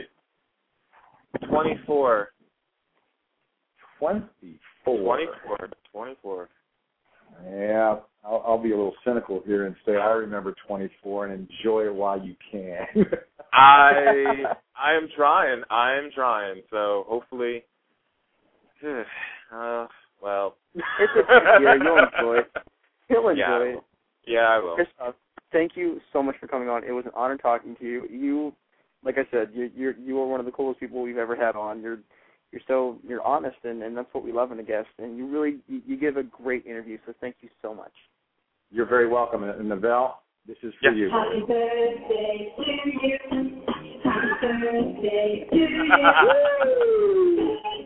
Happy birthday. Happy birthday to you. Hey, my man, I've had a great All time. right. Thank you, fellas. It's been a lot of fun. Let's do it again real soon, okay? Sounds good, man. Looking forward to seeing you in L.A. in a few weeks, all right? Okay, we'll see you at the fan club dinner, not the luncheon. They changed it this year. They're charging a little bit more, and they said, hey, instead of lunch, we'll throw you a little bit of chicken at nighttime, and we'll charge you 20% more. I know, exactly. What is that? But I'm going to go anyway, so, there you go. There you go. All right, well, cool, man. We'll catch up with you there. Thanks, Matt. Thanks, Nabel. All right, we'll talk to you. Okay, guys, bye-bye. And now a classic Buzzworthy radio moment. How you doing, 512? Hey, guys, it's Brandon again. How y'all doing? Hey, Brandon, welcome back to the show. I didn't dream I'd actually get on again, but I'm thrilled to talk to Teo. Hi, Teo. Hello. Listen, my name is Brandon. How you doing? I'm fine, thank you. I thought you were Brandon from the show. Go on. I got to talk to Eileen Davidson a few weeks ago on this show about her work on Santa Barbara, and I kind of want to ask you the same thing. You were on Santa Barbara the final year, and I know that some promises were kind of made to you that were aborted, thanks to circumstances beyond your control. But I'm just wondering how you enjoyed working on that show, how you enjoyed working with Kim Zimmer, and if you know where the storyline would have headed had the show not gone off the air. Well, we had a producer that was not the most ethical person in the world. I was really very upset with him because when he called me onto the show, he said that Kim Zimmer and I were going to go to Italy, to Lake Como, for this love story. And as soon as I signed my contract, he said that they couldn't do it anymore. So that didn't start well. I love working with Kim Zimmer. She is a hoot. I remember she slapped me 3 times so hard, I saw stars. I remember even she grabbed me by the balls once just to see what I would do. She was a character that really tests to see where your chutzpah lies. Oh, yes. I remember telling her that if she did that once more, I was going to punch her right in the face. But we had a good relationship. We have never heard that on the air. That is the first time. I think you made it once you're slapped in the face by Kim Zimmer and see stars and the grabbing Well, they kept saying that it didn't get the take properly. And I had to do the take 3 times. And every time, she hit me harder and harder. And then when it came to the 4th time, I just grabbed her by the wrist and brought the wrist down. I wasn't going to let her. I said, I'm not your punching bag. And that was it. But she loved it because then from then on, she thought, oh, he stands up to me. So, there are certain women you work with that have a lot of inner strength, and they test you. And if you don't meet the medal, then, they do things. That was the Kristoff St. John interview that actually aired the day before my birthday, August 6, 2009. You can never forget something like that, especially with what was said in that show, which then stems to the next interview that we are about to showcase to you again, and that was with Victoria Rowell, who had played the role of Drucilla Barbara Winters on CBS Daytime's The Young and the Restless for 17 years on and off, from 1990 to 2007. A little backstory, she actually heard the Kristoff St. John interview, and this is basically hearing it from different people within the industry after she had heard that interview. She basically was listening to it, and she was like, did Kristoff really say this? And that's pretty much what I heard about it. And I was shocked because I was like, wow, Victoria Rowell listened to that show, listened to a show that we did with him that actually floored me beyond recognition. So when I had heard that she wanted to be on the show because of that interview, I absolutely, of course, said yes. And I loved every minute of having her on the show, not once, but twice. Here's a second interview that we did with her, not the first one we did. This is the second one. I preferred the second one a lot better because we really got down to it in the second show. And I hope you guys enjoy it as well. Here is our interview with Victoria Rowell that we just recently did back in March of this year. Victoria Rowell is joining us on the line right now. How are you? Nice to speak with you again. I'm so glad that you're back with us again. Oh, this is so much fun. I love it. I love the fact that you're here. You're dishing with us yet again for the second time on the show. You know, as I said before you got on the line, we don't know what we're going to expect when we get you here, which is just a thrill. It's just a ride. I'm enjoying it. Let's get the ball rolling. I know we want to talk about the book. I know that we've been seeing you tweet profusely in the last couple of days. I got questions coming in left and right from every single person underneath the sun. So let's just get right into it, shall we? Let's get right to it. That's what I love about BuzzWorthy. We get right to the buzzworthiness. We do get right to the buzzworthiness, and I actually have to start it off right now because pretty much this is what I got hit with the first moment I got here to my computer, to my studio, looking right at it. The first thing I saw, which is probably about 4 hours later after they first posted this, was about Y&R and the character of Simone, and I'm just like reading all about this throughout the entire point of the day, and everybody's pretty much asking me, what is Victoria Rowell's impression of this whole entire thing? Well, like, what was her first thoughts? And I'm like, you know what? Why don't we just go ahead and ask her right up front, right off the block? Let's get right to it. What are your thoughts about this when you read this? Well, it's clearly a plagiarism of a extraordinary character, Drucilla Winters, and yes. I have systematically watched the show pick away at this sterling character like she is a used piece of Abbott furniture. And I feel that there is no respect for 17 years of hard work that I invested in this character. I think that the fans obviously know that I built that character. It wasn't in the script for her to wear hats. It wasn't in the script for her to say he cooked my last grit. It wasn't in the script because I brought my own branding to the character, and that they are picking away at that and suggesting that it is not worth salvaging is a travesty. Yeah, I don't think the fans are going to buy into this. The fans are not blind. Oh, absolutely not. I mean, it was pretty much an uproar out the entire day. As soon as they heard and read this, that it was complete and utter fabrication of Drucilla Barbara Winters, and Victoria Rowell is this part. You made this part. I am not going to deny it. I'm coming right out on all barrels. I'm saying it right now. You are Drucilla Winters, and I know people say that roles can be replaced. I don't think you can replace that with anybody else. You can't do it. Because you brought your own, like you just said, you brought your own brand to this part that no one else can do.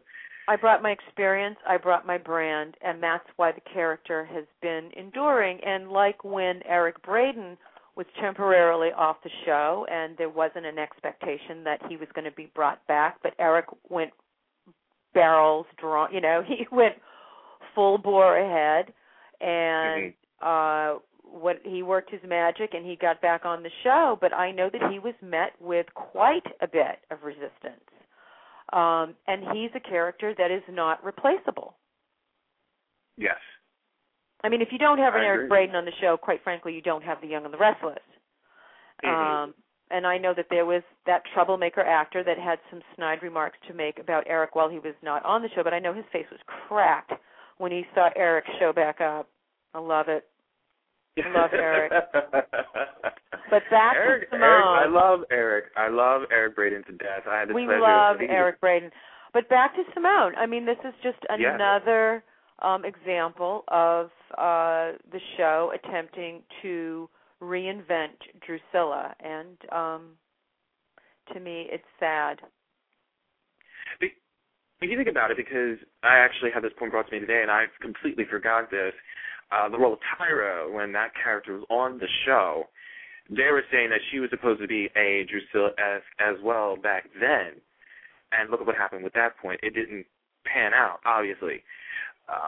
And this is just another attempt to try to do that again with this character of Simone. I mean, I'm just seriously just sitting here thinking, like, how long is it going to take? I'm just wondering who's sleeping with who, quite frankly. Let's get to the skinny. Because actors who take pay cuts do not have power except what the power gives them to have. So now I'm curious who's sleeping with the power. Because someone is, swapping spit somewhere. Don't you think they should just, like, cave and just go ahead and just, like, ask you back? I mean, forget the fact that, just put this out there, let's just forget the fact that there are issues between cast members and others amongst the cast. Let's just forget that. And there always are. There always are. I mean, I think the difference in this particular scenario, the difference in this particular scenario is, first of all, they have never been met with a strong black personality like my own. And I would dare say a lot of the people that are dealing with brown-faced people are doing their yard work or cleaning their homes. And I'm just going to go there and put that right on the table. And so when you come to work with me, you come prepared. And I think, I know, that did not work well with certain individuals. And I got that level of pushback on my second day of work in 1990 with an actor that didn't want to run lines with me. So when people say, "Oh, how could you stay in such an acrimonious environment?" I said, "Listen, darling, if I caved based upon that, I would have been gone on my second day on that show." I never knew that. No, so I don't know that this is something that is something that they've ever had to deal with before. And because I am black, this is an issue. So let's stop not wanting to talk about this issue. Because I am a character that came on the show that was not in an apron, that was not going to do a storyline in whiteface, because we know that's what Stephanie had to do, and we know that's what Philip Morris did. I wasn't even going near that kind of material. You were outside of that I was going to talk about diversity not only in front of the lens but behind the lens. And it was the behind the lens material that I wanted to discuss that ruffled the feathers, because that's talking about an investment in brown. And clearly there still isn't an investment in brown, because in 37 years there still is not a black scribe on the show. So not everyone wants me back at the table, because it's not just about Drucilla putting on a hat and reciting her lines. Victoria Rowell stands for equality around the table. It just reminds me of that quote that you said the last time you were here on the show. They're intimidated by a woman of power who is an African American. Yeah. Which I still find to be so true. Like, how come you can't have an African American woman in that kind of position that Drucilla was in when we last saw her before she went over that cliff? But I'm just saying, she pretty much did it. You tried to build on, you tried to build with a company. And that was certainly what Bill Bell certainly inspired in me, was to build, to get better, to do as much as you can do. And so the idea of writing and directing for The Young and the Restless made all the sense in the world to me. And then to hear back from Barbara Bloom that, we've never done that before. Haven't done what, Barbara? Haven't hired an actor as a director-writer, or haven't hired someone of African-American descent? Which is that? Because that's extremely nebulous. Right. And that came through my agent, that information. We're the number one soap opera in the country and have been licensed in over 100 countries. How can you be licensing your show on the continent of Africa, showing 2 and 3 times in the Caribbean, and you don't have anyone behind the lens of color to really speak That doesn't of. make sense, does it? See, that's It doesn't make sense. It doesn't that's make a little sense. ass backwards. Ass backwards. But never mind. Let's take the black piece off the table for a minute. Why aren't you empowering your actors to do more than recite lines? Why aren't you allowing them to direct and possibly write for the show, even as an apprentice, so that they get the experience? So they have an idea of what they're working with. Yeah, it's called control.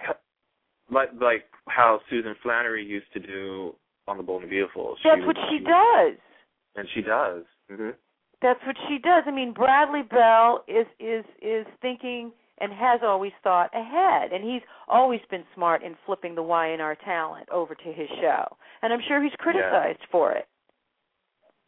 But it works, though, doesn't it? In your opinion, doesn't it work?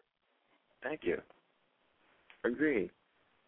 I got to ask, though, do you think that Bill Bell was the only one that was able to or knows exactly what Drucilla Winters is? No one else is able to comprehend who she is except him, do you think? I think Jack Smith was a close second, but Bill and I, of course, had a friendship off the set. So he absolutely understood what made me tick, and it was what made him tick too, and that was the work. We loved the work, and we loved collaboration, and obviously I miss him tremendously. Absolutely. So, yeah. Very good. And he respected me, and I respected him, and not everyone was excited about our relationship. You think they were kind of like jealous of that kind of relationship? Kind of. Oh, no, honey. Let's call it a spade. Uh-huh. All right, let's change that. They were. Okay, they were jealous of that relationship. But I mean, seriously, you got to think, like, why would they want to be? Like, why should they be? I didn't know anyone, and that's a great question, because I didn't know anyone on The Young and the Restless that wanted to work as hard as I did and do. Mm-hmm. I had 3 jobs, and I don't know anyone on that show that wanted 3 gigs. You had that, you had Diagnosis Murder, and I was always doing a film or an independent, and I still do. Uh-huh. I didn't know anyone else that was, leaving skid marks in the parking lot trying to get to a commercial audition, because people become complacent. They want to collect a check, and they mind their business. They bury their heads in the sand. They don't care that a young black girl was passed over for Melody Thomas Scott and Ed Scott's daughter, who was a trainee. Nobody's caring about that young lady who's crying in the corner because she's been on the show for 10 years and she keeps getting passed over, Nora Wade.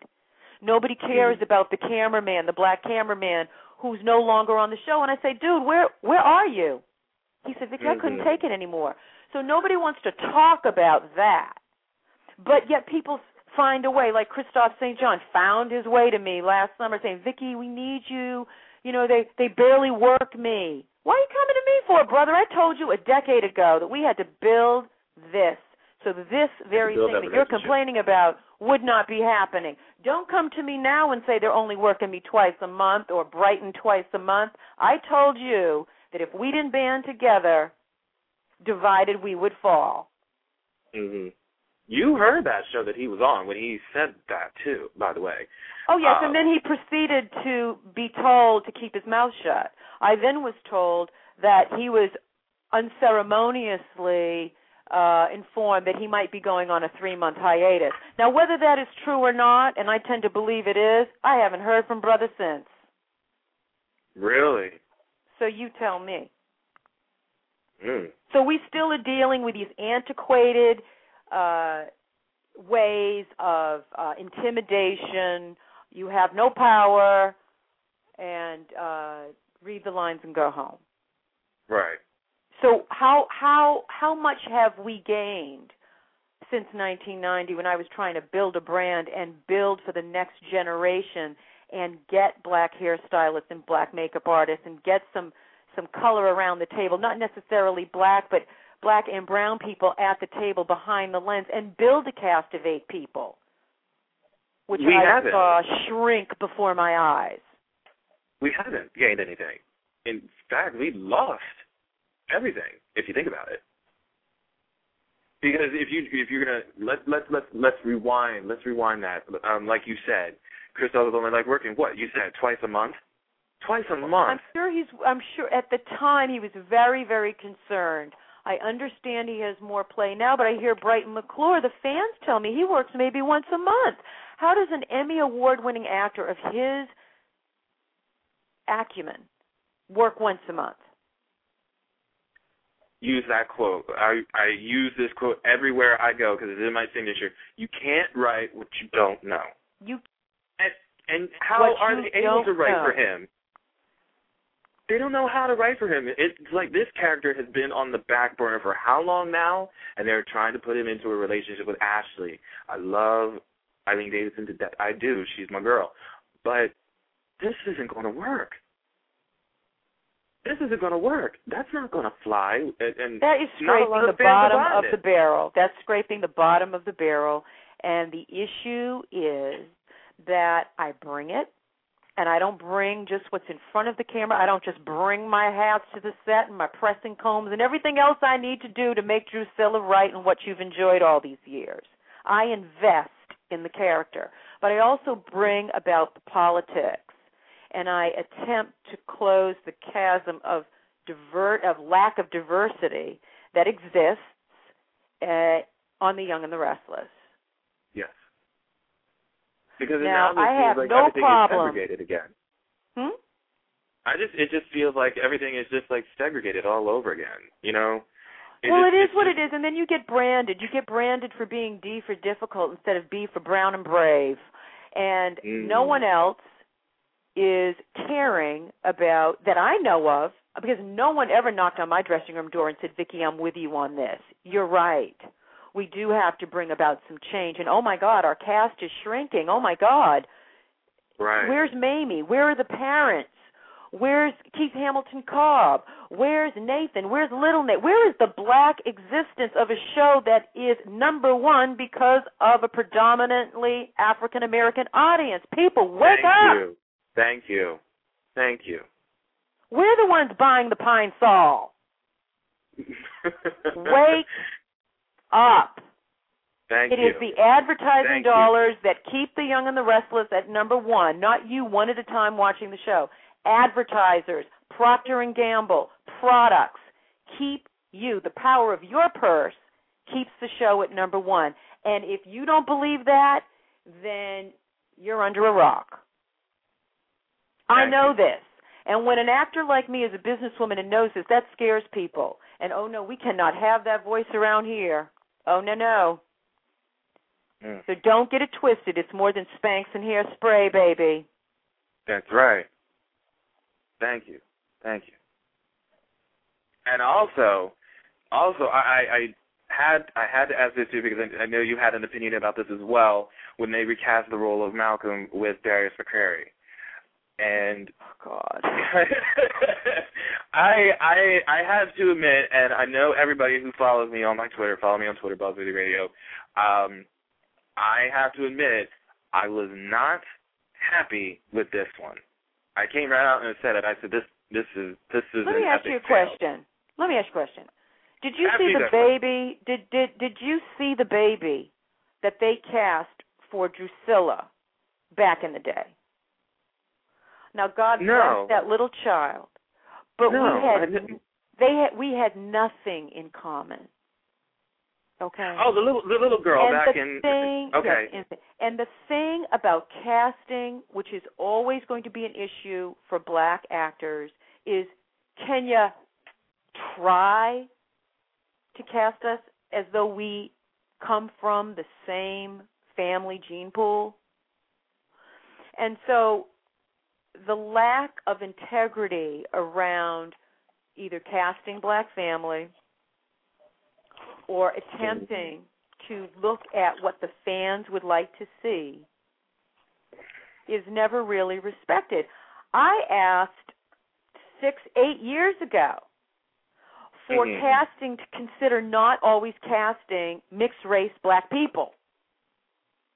I thought it was an insult to us as a black people that everyone that they cast, they considered black as long as you were mulatto.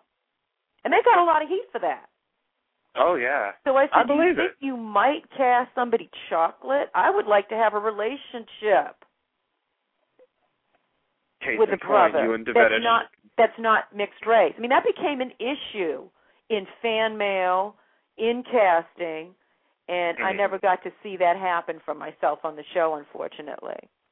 But as far as the recasting of Malcolm, look, Shamar Moore was iconoclastic, and people would have wanted to see more of a likeness of Shamar Moore. Not to take anything from the actor that was cast, but they should have created a new character for that particular actor, because why would you put him through that? I agree. That's pretty much what I said about it. Just create a new role for him, not cast him in the part that was iconic, that was made because of Shamar Moore. Exactly. I don't know. It just seems that this show as a whole has more problems besides the diversity that's not being shown in the show than everything else. Oh, it's just like a lot. Just Dish, tell me what's going on. What's the latest? First of all, where do I start? I mean, like you said, Y&R is not Y&R unless you have Eric Brain and Victor Newman on the show, which I agree with. But where is Nikki? You know, where is Melody Thomas Scott now? She's now reduced to recurring status. Excuse me. Is she? Why are you putting her on the back burner? Is she on the back burner? She is now. I found out a few days ago she's now on recurring status. Okay, well, let's say we're on a Viking stove. Say we're in front of a Viking, yeah? How far back is she on the Viking stove? Is she 3 burners back? How about not being shown at all, except like once in a blue moon now? Wow. She's way back without a pilot light. Uh-huh.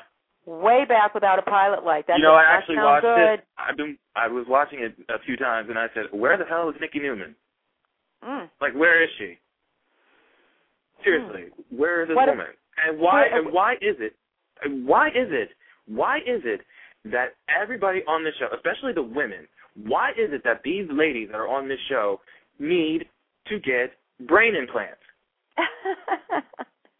They are so Wait dumb. a minute. Where is my sister? I'm afraid to ask where Olivia is. Oh, homegirl gone. Homegirl gone. She ain't seen anymore. No, she's not. She ain't anywhere to be found, and not a hospital anywhere. Now, okay, let me just make this point. Let me make this point. All right, go ahead. Let me make this point. You have a Victoria Rowell who speaks the truth. Yes. Who shows up to work, brings in her own hats, even though they criticized me and said nobody's interested in your hats. Right. We love the hats. We love the hats. Haters. But then you have my sister, who's played by the lovely Tanya Lee Williams, who minds her own business, reads the lines, recites them, and goes home.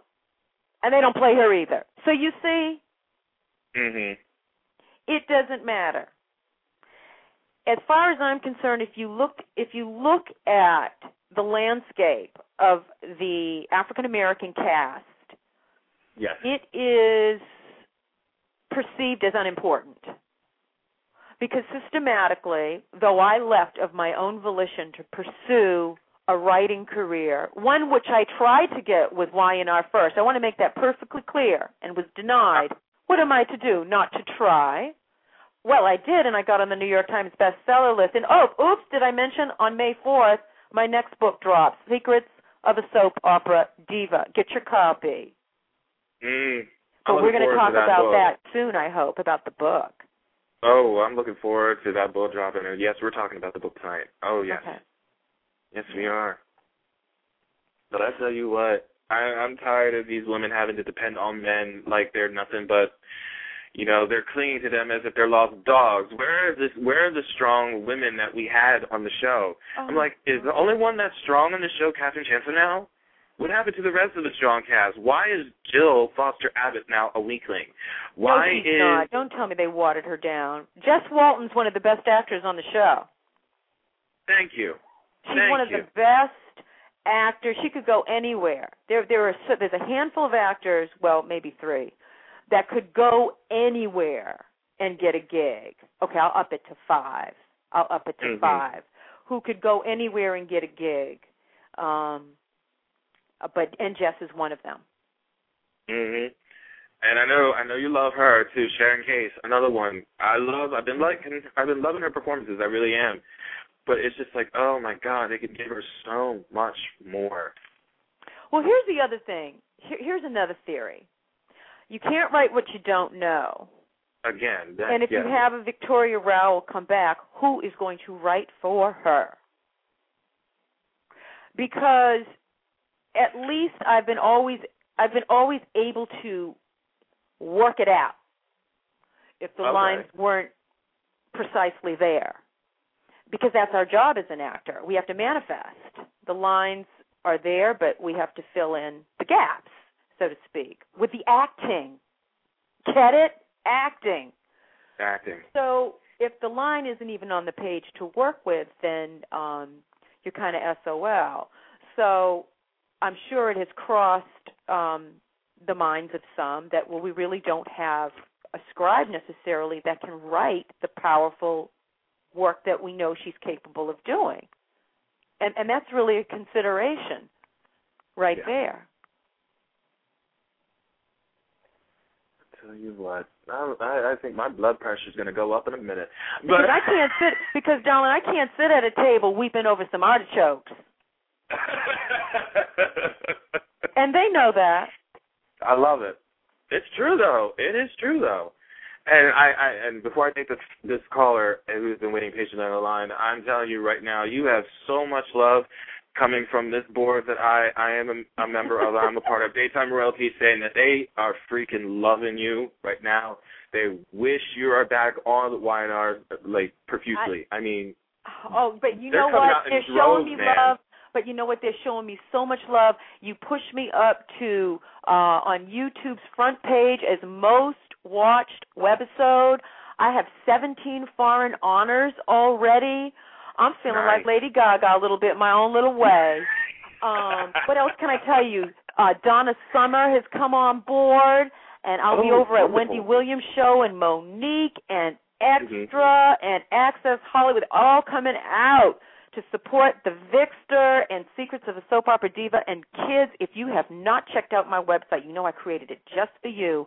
Log on to secretsofasoopoperadiva.com. You will not be disappointed. And one more thing. Yes, I'm dropping my debut song, Stink of Blood with a Pine Sol Chaser, on April 13th, and I am rapping it. Yes, I saw the preview of it on the website. I actually was loving it. That was hot. iTunes, you can download it on iTunes April 13th. Keep it moving. April 13th. All right. I got to put that on my calendar now. Yeah, I do have the website. I do have the website on this site, so you guys do have it, so you will be able to see it just in case you missed it. The one creature who was no good, this soap-delicious diva was never understood, hated by my cast but loved by my fans who stomp their feet and clap their hands. Extra, extra, read it and weep, slipped off a cliff, ain't heard a peep. Cut to commercial, oil overlay, bump my head, amnesia they say. Stink of blood with a pine salt. Anyway, that's all for now. Oh, I was in it. No, don't stop now. Come on, keep it going. I'm telling you what, that was hot right there, ladies and gentlemen. All right, Phil, I know you're there. I know you wanted to talk to her for a long time. You have the floor. You're on the phone with Victoria Rowell. What's up, man? Hey, how's it going, man? Hey. Hey, how are you? I'm good. That's good. I'm a huge fan. Yay. And I have to agree, definitely with what YNR, when I heard that news today, it's definitely disrespectful for all the work that you put into that character, you know. And yeah, thank you. Definitely not cool, that's for sure.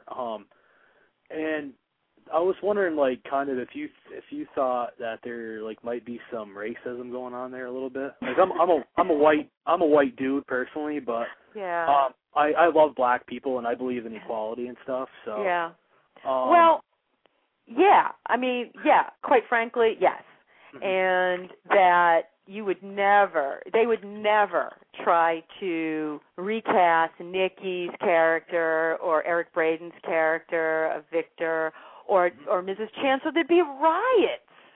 Right. And that it's not even a consideration that they pick away, as I say, at the Drucilla character now for years, and try to suggest that this is all original when so much of the character is my blood, sweat, and tears. Yes, and tears.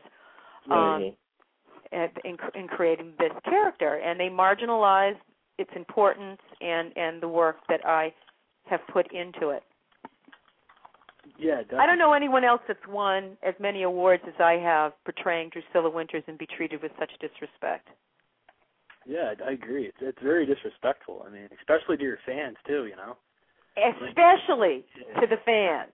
Yeah, I mean, obviously to you, but you know, and the fans too. I mean, it's like it's crazy. It's just the show isn't like, I don't really even like watching the show when you're not on it because it's just not the same, you know. It's not going to be the same, but no. I appreciate you saying that. Oh, you're welcome. Anytime. Well, I'll let you go because I'll let other callers get in or whatever. But would you check out my website? Oh, of course. Yeah, definitely. I've been on it a couple times. It's awesome. I love it. Thank you. Yeah, it's definitely. I'm definitely looking forward to the book too. It's going to be really good. Yeah, and I might add, when you drive by your local Barnes & Noble, if you would pop in and say 10 copies, make sure you have at least 10 copies. Because not all bookstores order the books. But if you make sure that they get the books in, they will get them. They just need to know that the interest is there. I just want to say that to all of the listeners. Of course. Yeah. Yeah, I have a Barnes & Noble like 20 minutes away from here, so definitely. Okay, where are you calling from? I'm from Vermont, actually. Oh, cool. Yeah. Closer to where I was born and raised, in Maine. Oh, wow, you're a New Englander then. Oh, yes. Nice. I am done shoveling that snow, though, honey. Let me tell you right now. I am done. I know, I'm over for now. Jeez, It does not like to be cold. Yeah, I know. All right, well, it's great talking with you. You too, I appreciate it. Thank you. Yep. Thanks, Bill. All right. Thanks, man. All right, talk to you soon. Bye. All right, bye. You know, here's something interesting. I was told that it would be too complicated to bring Victoria back. What do you think that means? Yes, please explain that. We want to know what that means. Does that mean Peter Bergman's panties will be in a bunch if I come back, or you know, who or what? Well, you got to take into consideration. I mean, you know, there are actors, like we said, that cannot get along with other actors behind the scenes, on the set and everything. Even if they're not in scenes with you. That's what's hilarious. Peter and I don't even work together on the show. You gotta put those feelings aside, because you know what? Get the work done. If you don't like each other, fine. You don't have to. But you got to go in there, read what's on the page, do your scene, and there you go. That's it. Go home. What is so difficult about that? I don't know. I've been doing it for 17 years. God knows. I know. But the minute I went on my book tour, a few of them got very busy. I think they've been running back and forth and all over Kingdom Come, spreading lies across the land. So they got very, very busy, and apparently got the support of a few folks over there at Sony, Steve Moscow and Steve Kent and Barbara Bloom, and poor Maria's caught in the middle. So what can you do? But anyway, do we have another caller? We do, actually. This caller is from Ohio. Did I get the state right? Or am I somewhere close? Area code 513, you're on the line. Hello? Hi. Hi, how are you, Victoria? Well, I'm better now that you called in. Good. It's good to have you on the show again. You always give good interviews. Thank you so much. I try to be honest, put it right there on the table. Well, I just want to say that I'm looking forward to your new book to come out. The webisodes are hilarious. Thank you. I love the first one when you're climbing up the wall trying to get out of the river. Off the cliff. That was hilarious. Thank you. And I'll have a few more dropping before the book launches. So, stay tuned. And, Essence Magazine is going to be doing some fabulous things with my book. So I'm honored. I'm honored, but go ahead.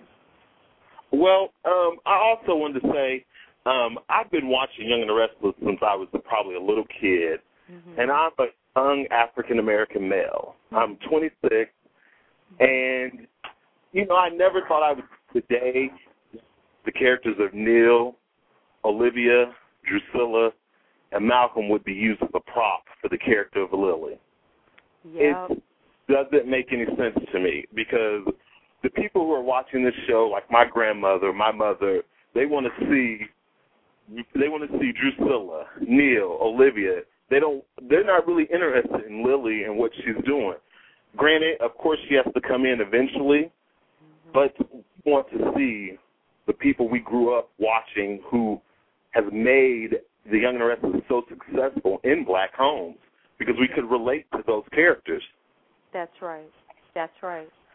And it is to my understanding that when the family came on the scene, because the audience demanded it, The Young and the Restless went to number 1. Now, I stand corrected if that is not true, but I understand that it went and has maintained number 1. So I'd like to say that the black family had a part in getting us there.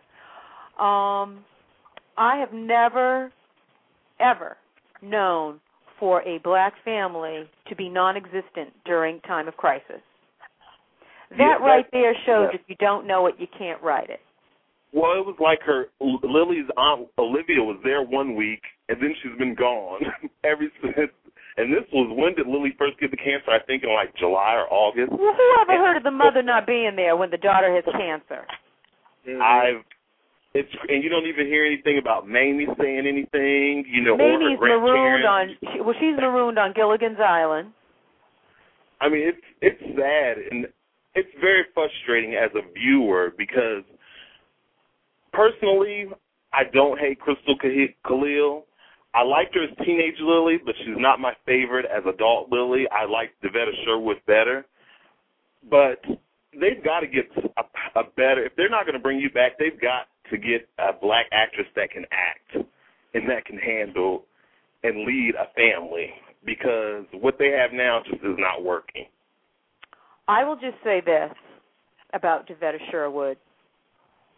Now, I know Crystal has her fans, but I will say that I was insulted when I got a call on a Sunday afternoon to tell me that Devetta has been let go and we're bringing Crystal back. I was insulted that even then the brown actors were not given the opportunity to discuss, to know, to ask why. They were replacing on a dime another brown actress. And that's how it went down. On Monday morning, I was no longer looking into Devetta Sherwood's face. Devetta Sherwood was treated with extraordinary disrespect. Devetta Sherwood was called out of her name on set. I wasn't there that day, but I heard about it. And shortly thereafter, she was unceremoniously stripped of the part. And these are the kinds of things you don't know about, but I do. Well, I love The Young and the Restless. I'm used to watching it. I watch it every day when I get home from work.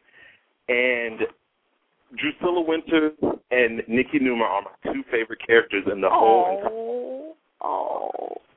And it's a shame that, like the hosts were saying earlier, Melody Thomas Scott has been reduced to a talk to, and then you're not even there. It's like, why am I continuing to watch this show? This is not the Young and the Restless that I grew up and came to love. Well, and you know, like, where Melody and I didn't typically have scenes, she's another person that speaks her mind. And I'm sure in doing so, she's being, systematically silenced. So, these things happen. Look at Kim Zimmer.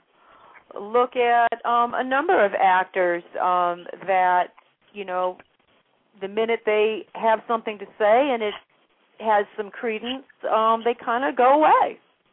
Well, I'm going to be honest. You speak out against the show, and Eric Braeden speaks out against the show, and you're treated a lot different than he is. Oh, most definitely. I don't think that's fair. And when he was going through his contract negotiations, he had all these interviews, and he said this and that about YNR, and he was back on the show. And everyone on the message boards, there's always someone who wants to say, well, she's being mean and she's mean-spirited, and it's like she's allowed to speak out. Eric Braeden doesn't, and no one bats an eye about it. It's not mean-spirited. It's not mean-spirited. Racism is mean-spirited. Disparity is mean-spirited. But the person that discusses it is not the mean-spirited one. That is the truth, and the truth is hard to face for some people. Yes. You are right, and I just want to say I'll continue to support you in all your endeavors. I'm looking forward to the book. Hopefully you come to Ohio so I can get the book signed. I'm looking forward to seeing you, and I will continue to support you. I always have your back on the message boards, and good luck with everything. Thank you, and don't forget, secretsofassoapopera.com. Please tune in. Oh, I definitely will. Okay, and Twitter. Make sure you Twitter. And Twitter. Yeah, thank you for always responding to your fans on Twitter. We love it. Oh, good. I love responding to my tweet fam, so thank you. All right, thank you. Have a good evening. Yep. Thanks. I tell you, this is awesome. And of course, we got to get into the book. I know we are going to get into this book because everybody is dying to know. Is this more fact than fiction or vice versa? First of all. I leave that to the discretion of the reader. Because I'm a voracious reader, and the beauty of reading fiction is it could be whoever you want it to be or whatever you want it to be. I put you in the places. I put you in a contemporary time. I give you a fictitious cast that's fleshed out really, really well. I'm also answering to my Diagnosis Murder fans, and so I have a lot of mystery. I have a murder. I have a lot of fun, topsy-twirly, roller coaster-y material, and it's written with a cliffhanger style for the sequel. I'm very proud to announce that I already have theatrical interest in the book. And, out. And there's one daytime actor I've already approached. When we get. Are you allowed to say? Oh, I've already approached Eric Braeden. Okay. All right. Oh, yeah, without question. I mean, I would have to stunt cast. If I had to stunt cast one character in the book, it would be him. And plus, he's a primetime film actor. I mean, he's perfect. So, I will leave it to the discretion of the reader to imagine whoever they want the characters to be. But I will say this, that on my website, when you go on to secretsofassoapopera.com, I have created a virtual cast. So that it'll say R&R. Of course, the name of my fictitious soap opera is The Rich and the Ruthless. And when you go to the R&R cast, you will see the characters that I have brought to life in the book, which will make reading it much more juicy and salacious and soapalicious. Soapalicious. Soapalicious. See, now all I'm going back is to that webisode, this recent one that you had where you just mentioned Zopalicious and Callista, man. I thought that was the best one out of the two that you just put out there. I was loving that one, man. I couldn't stop cracking up. How did you come up with that idea to do that? Well, I knew that the soap fans wanted to see me on camera, and I've never waited for permission to be proactive in my creativity. I mean, you have to do you. And there's always going to be people out there that would want to prevent you from being creative. But I'm an artist first. I was a ballet dancer. Then I worked in theater. Then I did some acting. So I've been an artist my entire life. I design as well. And so I've always loved fashion. And I decided that I would create these webisodes. I have many webisodes already produced, and we will be able to enjoy them, I hope, all summer long. And as I mentioned, I've already received studio interest around the book itself. So it made sense to frame the book. Because, darling, these days, you can't just have a fabulous product. You have to know how to market it. You have to market it. Oh, absolutely. You have to market it. So I'm so proud that Moet Hennessy is hosting the launch parties. So we'll have champagne pour across America. I'm proud to say that Chanel and Clinique and Pine Sol and Toomey and oh, my goodness, fabulous sponsors are very excited about Secrets of a Soap Opera Diva. Essence is very excited about Secrets of a Soap Opera Diva. I mean, I could go on and on. We have some wonderful, wonderful partners in this endeavor. And, of course, my publisher, Simon & Schuster Atria, the best in the world. Yes, Simon & Schuster. Mm-hmm. Is squarely behind the book, and of course we launch on May 4th, and we kick off in New York City, and we will be all across the country, so please check the listings, which are already posted on secretsofasoapopera.com under appearances. And also Soap Opera Digest is listing the tour as well, which I'm very grateful for. Oh, wonderful. Because I know I just got a question if you were going to probably hit Chicago, but I don't think you are sure of that yet, I think. I don't think we've booked Chi-Town yet, but we're working on the Chicago Tribune Book Fair, so that would dovetail nicely into a book signing while I'm there.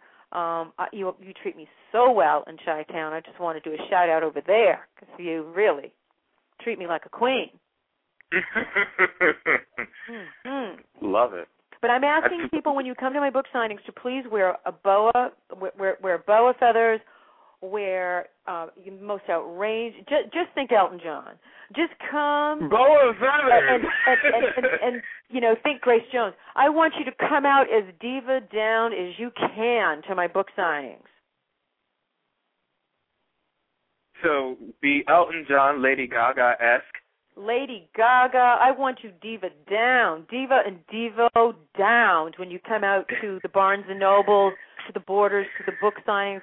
When I'm in New Orleans at Octavia Books, when I'm going to be all over the country.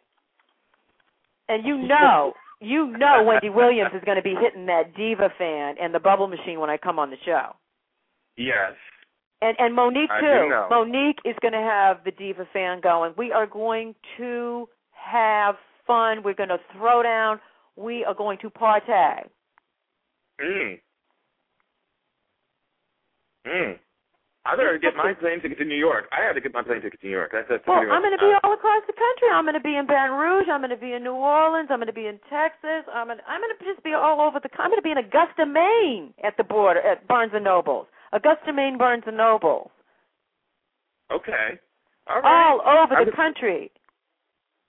Well, that settles it. I better get that list from SOD right now and put it on my site. Cause you need to put it on BuzzWorthy. You need to put it on your site, plus the one-woman show, The Secrets of a Soap Opera Diva one-woman show, June 3 through June 6 at the Southwest Arts Center. Now, we are going to have fun at the one-woman show. Watch out, Tyler Perry. That's all I can say. Watch out, Tyler Perry, because Victoria Rowell is taking it on the road. Secrets of a Soap Opera Diva, the architecture of a soap opera star. Absolutely.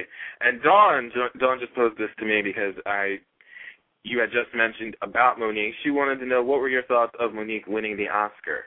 Monique winning the Oscar was pure poetry in motion. I loved her acceptance speech. It just spoke volumes for so many women, so many women in trouble and girls in trouble. And she really was poised, but she made her point. I was extremely proud. And the thing about Monique is that she brings people with her, so that when she got her show, she upped the ante for others. She raised the bar. And when you're in a position of power like that, you can make it happen. But shouldn't that be the goal of all of us that are in positions of power, so that when you're working, let's say, on A Young and the Restless, you would hope that a cast would support change. You would hope that they would support setting up for the next generation. And so when I look at 17 years of work, I'm saying that's the result of 17 years, and there were like, 2 black people on the show. You got 2 black people on the show. Oh, man. I'll tell you, this is... And that's okay, and nobody behind the camera except a stage manager named Herbie. That's it? That's it? That's it? You're kidding. Oh, no. So let the fans know they will not be trying to bring back a Victoria Rowell anytime soon, because Victoria Rowell knows where all the skeletons are buried. She knows the score, and I really care about the whole picture, not the blurred one, because, darling, that show is not color television.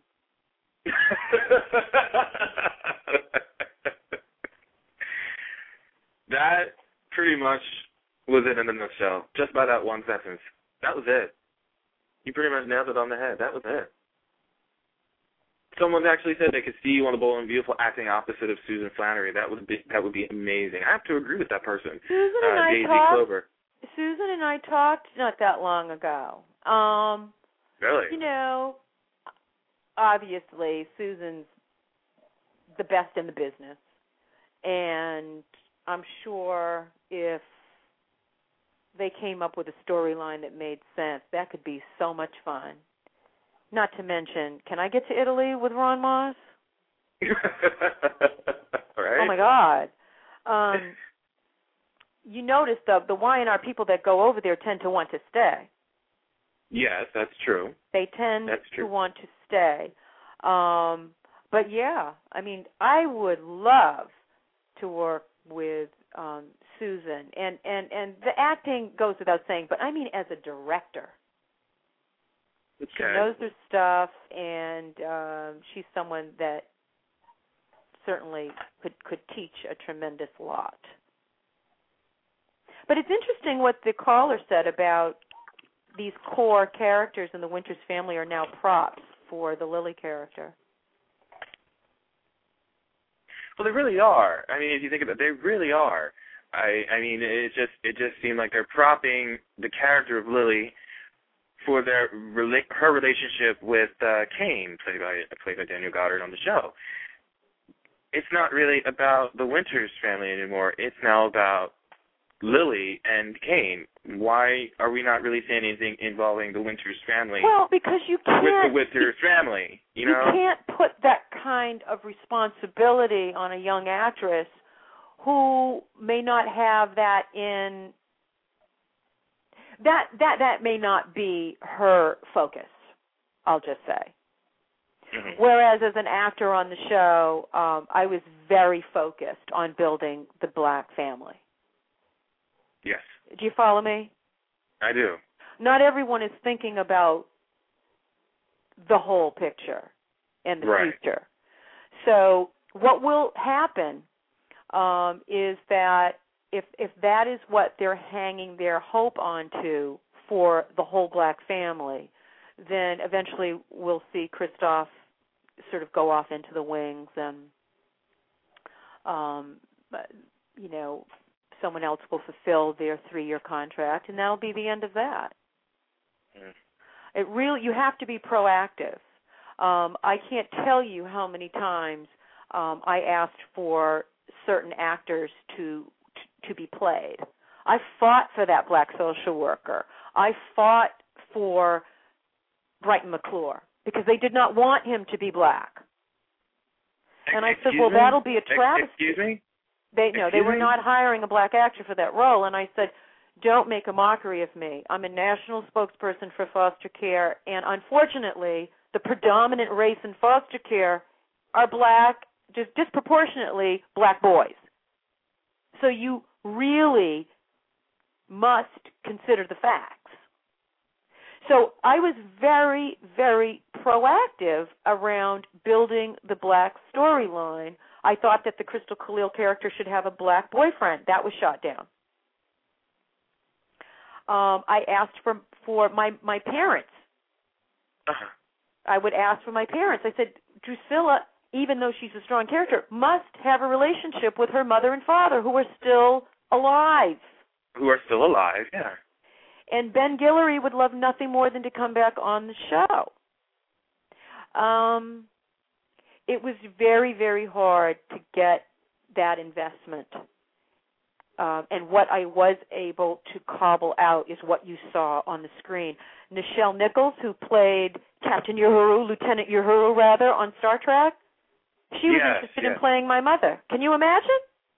Can you imagine that? Nancy Wilson, the great legendary singer, wanted to play my mother. Really? Daphne Reed wanted to play my mother. I proposed all of these actors. I proposed all of it, and it was shot down. Get out of here. Can you imagine if Nichelle Nichols or Nancy Wilson, were on The Young and the Restless? Aretha Franklin wanted to come on the show. What? Get out of here. What? Yes.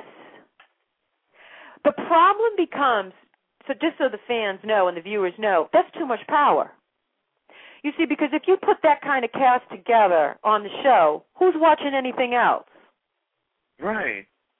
I mean, maybe I'm being a bit selfish and a bit biased. I apologize if I've insulted anyone, but I will just say that if you put those faces on the tube, who's watching anything else? That would be powerful, to see a Nancy Wilson on camera, to see a Nichelle Nichols, to see a Daphne Reed, because Daphne doesn't play. She goes on screen, and that's pow. That's it. That's it. That's unbelievable. But to know that you have that kind of talent that would like to appear on the show, and why? Because they're fans of The Young and the Restless. They are fans. You mean to tell me that you cannot reward your fan base with that level of talent, but you go and get Molly, what's her name? You'll go get a Molly, what's your name? Yeah. And put her up on the screen. It didn't make any sense. But that's the kind of person I am. I went after production value. That's why we had Kenny and Shantae Lattimore on the show. I went after them. I remember that. Yes, you're right. Anyway. But it's just... no good deed goes unpunished, as they say. Apparently not. Apparently not. So how much time do we have left? Actually, there they are. I have time for one more caller. Oh, goody. They had called. Yeah, they had disappeared, but they wound up coming back, so that was good. I was about to pick them up. But caller from Mississippi. Oh, good. That's where my book is centered, in Greenwood, Mississippi. Nice. 601 area code, you're on the line. How are you? I'm fine. How are you? We're doing good. What's your name? My name is Rose Wright. How you doing? Hi, Rose. Good. so good. Do you know that Secrets of a Soap Opera Diva starts out in Greenwood, Mississippi? No, I did not. But I'm waiting to hear it and read it. I got an email about it coming out.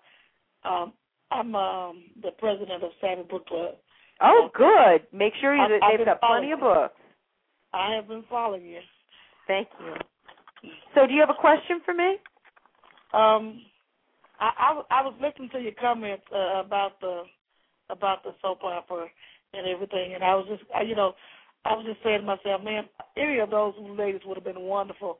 But I just wanted to, say that I think it's great that you you voice your opinion. Sometimes people don't listen to us, but I'm glad that you are vocal, and because sometimes it's hard out there for sisters. I mean, it is. It's hard.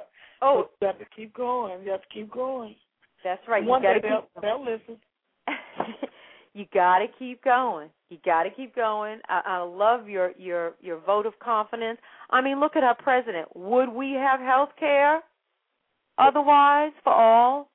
No. And I live in a state where the governor hates our president, and I promise you, I am counting his days out of office. I'm really literally counting the days when this governor can leave. I mean, it's awful. Yeah. I mean, people who, we have a president who inspires change and inspires courage and is grace under fire. I mean, the epitome of grace under fire. And he's extremely tactful and eloquent, and one aspires to be half of that. In any event, it is historically documented that when you are a person about bringing about change, and change we know is unpopular, no matter what it is, on whatever level it is, it's all relative to what it is that you're doing, you have to stay the course. You have to stay the course because it's the only way it's going to get done. And, colleagues of mine in the entertainment industry say, Vicki, why do you stay on that show? When they knew what I was putting up with, all that nonsense with the knuckleheads, they'd say, why do you want to stay on that show? And I said, do you know without tenure, you cannot bring about change? Let me just say that again. Right.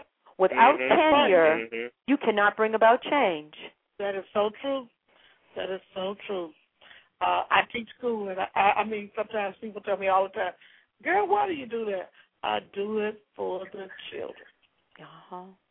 I do it for. I like it. And I mean, and no matter how they see you, you know what you're doing, and you just keep doing. You just keep doing it because they say, at the end of every rainbow is pot of gold. So you just keep going. You just keep doing it. I appreciate it. I appreciate the encouragement, and I remain lifted. Your book is out of a Greenwood. Yes, my book, Beulah Espineta Jones, is my protagonist's real name. Her legal name is Beulah Espineta Jones. See? Okay. I got to laugh already. And her grandmother is raising her, Mama Jones, and Beulah gets into a little bit of trouble and has to flee from Greenwood. She flees, and but she lands in New York for a minute and then heads on out west to California. And boy, you'll have to read what happens when she gets to California. But she doesn't take any stuff, and she has a bumpy ride. But I think it's going to be very, very enjoyable for the soap fans because it's all behind the scenes. It's behind the scenes of the soap opera world. Okay. Well, I won't tell a tale. I used to be so addicted to soap operas it was unreal. I was recording while I was at work and coming through the door and just as I get in the door, my tape was was going off and use it all up. I mean, I was just Well, I write about that in the opening of my book. It's called, you can read it on my website, secretsofasoopoperadiva.com. Note from the author is the opening of my book, and I talk about the generational nature and the psychology pieces of soap operas. I talk about the phenomenon of how they're addictive, and not just domestically but internationally, from India to England to I list a number of locales around the world, and I name the soap operas and the culture, the soap opera culture, and how a lot of us grew up on soap operas because our grandmothers or our mothers were watching them, and we sat right with them. That's right. It started with the Edge of Night. Edge of Night, the Doctors. Remember the Doctors? The Doctors. Oh, my God. Another World in Somerset.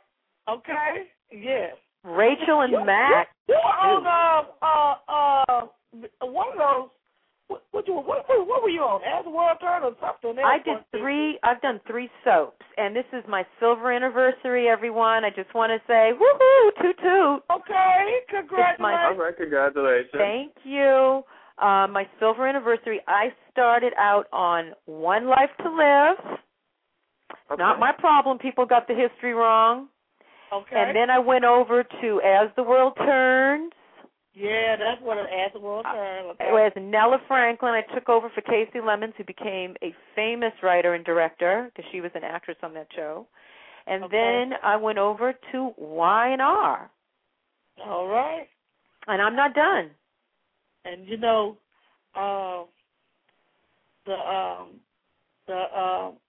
Drew in Young and the Restless, boy, I tell you, Drew has come a long way.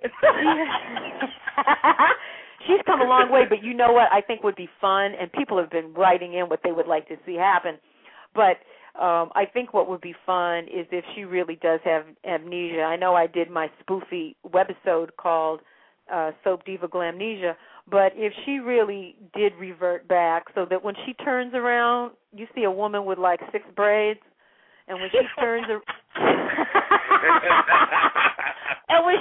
around, it's Drew. She done gone back, and she doesn't know her name. I like that. Right? Okay. Mhm. Right? I like that right there. Yeah. So we'll leave it there, but that's there it is. Okay. All right. Well, you get your book. Make sure the bookstore has plenty of copies come May 4th. Okay. Now, I am following it because it said that you guys were going to come through, and I really hope to get to meet you this. We're working on Mississippi right now, so we'll be putting it up on the website as soon as we book it, and the price point is awesome, everyone. I just want you to know the book is only $16, so no excuse. Nice. All right. Well, I will be looking out for that because, like I say, I've talked to someone about you already coming to us, so hopefully we'll make that happen. Okie dokie. All right then. You take care here. Thank you. You too. Bye-bye. Bye. Bye-bye. People are so nice. Wow. I love it. You have so much support on all sides. It's amazing. So before we wrap up, let's do it again. We've been pimping it out all night. Let's pimp it out one final time. Site, book, when it drops, where they can find you on Twitter, everything. Okay. Where can they all look out for you? Let's go. First of all, tweet me. Okay? It's my name, Victoria Rowell, so you can find me easily on Twitter. And secretsofasoopoperadiva.com. That is the official website. Simon & Schuster would love if you would visit their site, simonandschuster.com, and type in Victoria Rowell in the search. They'd love for you to visit them. What else can I tell you? iTunes. Yes, Stink of Blood with a Pine Salt Chaser. That will be dropping April 13th. Yours truly did the music video and is rapping, and yes, those are my licks. Okay.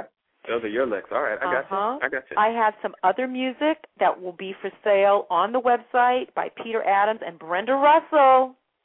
Oh, the stars are coming out, honey. They want to be a part Brenda of this Russell. one. I like Brenda Russell now. We love Brenda Russell.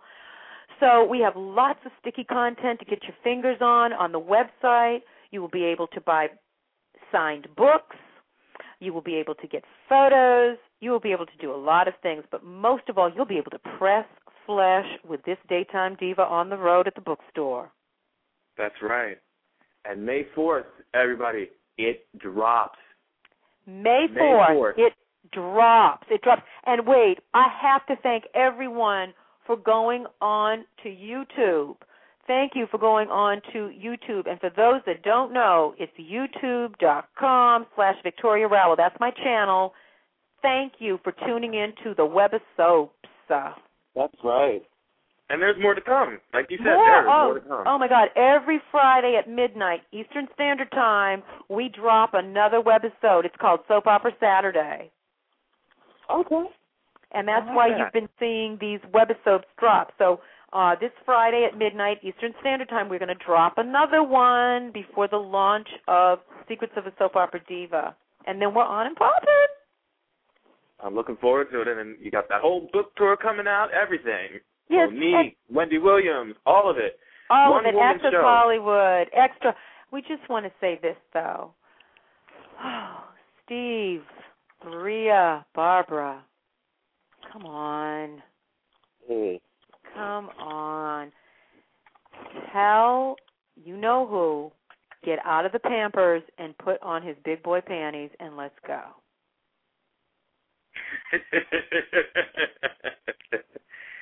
And I have to say, if it does come to the point where you go back to YNR, we'll be tuning in to you. Oh, yeah. I'll let you know. We're going to have a big party. We'll have a big bash. But before that, before all of that, meet me out on the road all of May. All of May, I'm out on the road with the book. So can't wait to hear what you have to say about Wendy and Monique and I and all the rest, okay? Well, that means you're going to have to come back then. Oh, absolutely. You have to interview me while I'm on the road so we have real time with your viewers so they can and your listeners so that they can know real time what's going on while Victoire is on the road with her book. And hopefully it'll become a New York Times bestseller. We'll see. Fingers crossed, but I'm liking this crossed. idea. We're going to roll with that idea, miss. I think we are. Okay. Right. Thank you all. Thank you, love. Bubbles and kisses. Take care now. Bye-bye. Bye. Two great interviews between Kristoff St. and Victoria Rowell of CBS Daytime's The Young and the Restless.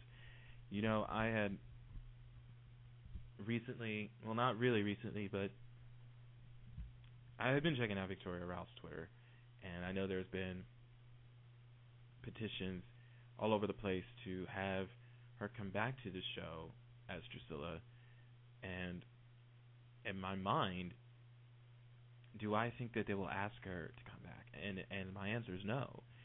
You know, she pretty much puts out there on Twitter about what such and such has happened behind the scenes of the show, and don't misconstrue what I'm saying. She has valid points. And I know that people are getting turned off because these points are being made every single day, and many people on Twitter don't want to see that all the time. And like I said, while she makes valid points, do you think that with those valid points being made all the time on a consistent basis, will that make those at YNR want to have her back? And the answer, in my opinion, is no. I don't think they will want to have her back, and I don't even think that it was even in the consideration of wanting to ask for her back to the show. And that's just how I feel about it. But you know, these are things in my head that I will continue to think about, and I probably won't have the answer to the next time she comes back on the show. We would love to have her back, and we'll definitely get down to it, obviously so. And I want to thank you guys for tuning into the show tonight. Between me and everybody that has been on the show within 3 years, I want to say thank you for letting us do what we do in the capacity that we do the show in. And we got one more day in our anniversary week. We got one more day. That is this Friday. Celebrate Naked Friday in style, which is actually our actual anniversary date. November 5th marks when we officially turn 3 years old. And we will be rebroadcasting 2 interviews. The first one will be with Julie Benn. She plays Stephanie on ABC's No Ordinary Family, but when this interview was done, she just got released from Dexter as Rita. So we're going to talk about that. And also we are rebroadcasting the recent interview that we did with Daniel Goddard back in August of this year. And that it's always fun whenever he stops by. It's never a dull moment. So I am looking forward to sharing those interviews with you again. For now, I'm Neville J. Lee, making sure you guys get the latest buzz with BuzzWorthy. We'll see you guys tomorrow. Take care. Can't get enough of BuzzWorthy Radio. Log on now to www.buzzworthyradio.net to get the latest news on upcoming guests, past shows, and videos of all your favorite stars. Keep getting the latest buzz with BuzzWorthy. Hello, it is Ryan, and I was on a flight the other day playing one of my favorite social spin slot games on ChumbaCasino.com. I looked over at the person sitting next to me, and you know what they were doing? They were also playing Chumba Casino. Coincidence? I think not. Everybody's loving having fun with it. Chumba Casino is home to hundreds of casino-style games that you can play for free anytime, anywhere, even at 30,000 feet. So sign up now at ChumbaCasino.com to claim your free welcome bonus. That's ChumbaCasino.com and live the Chumba life. No purchase necessary. VGW. Void where prohibited by law. See terms and conditions. 18+.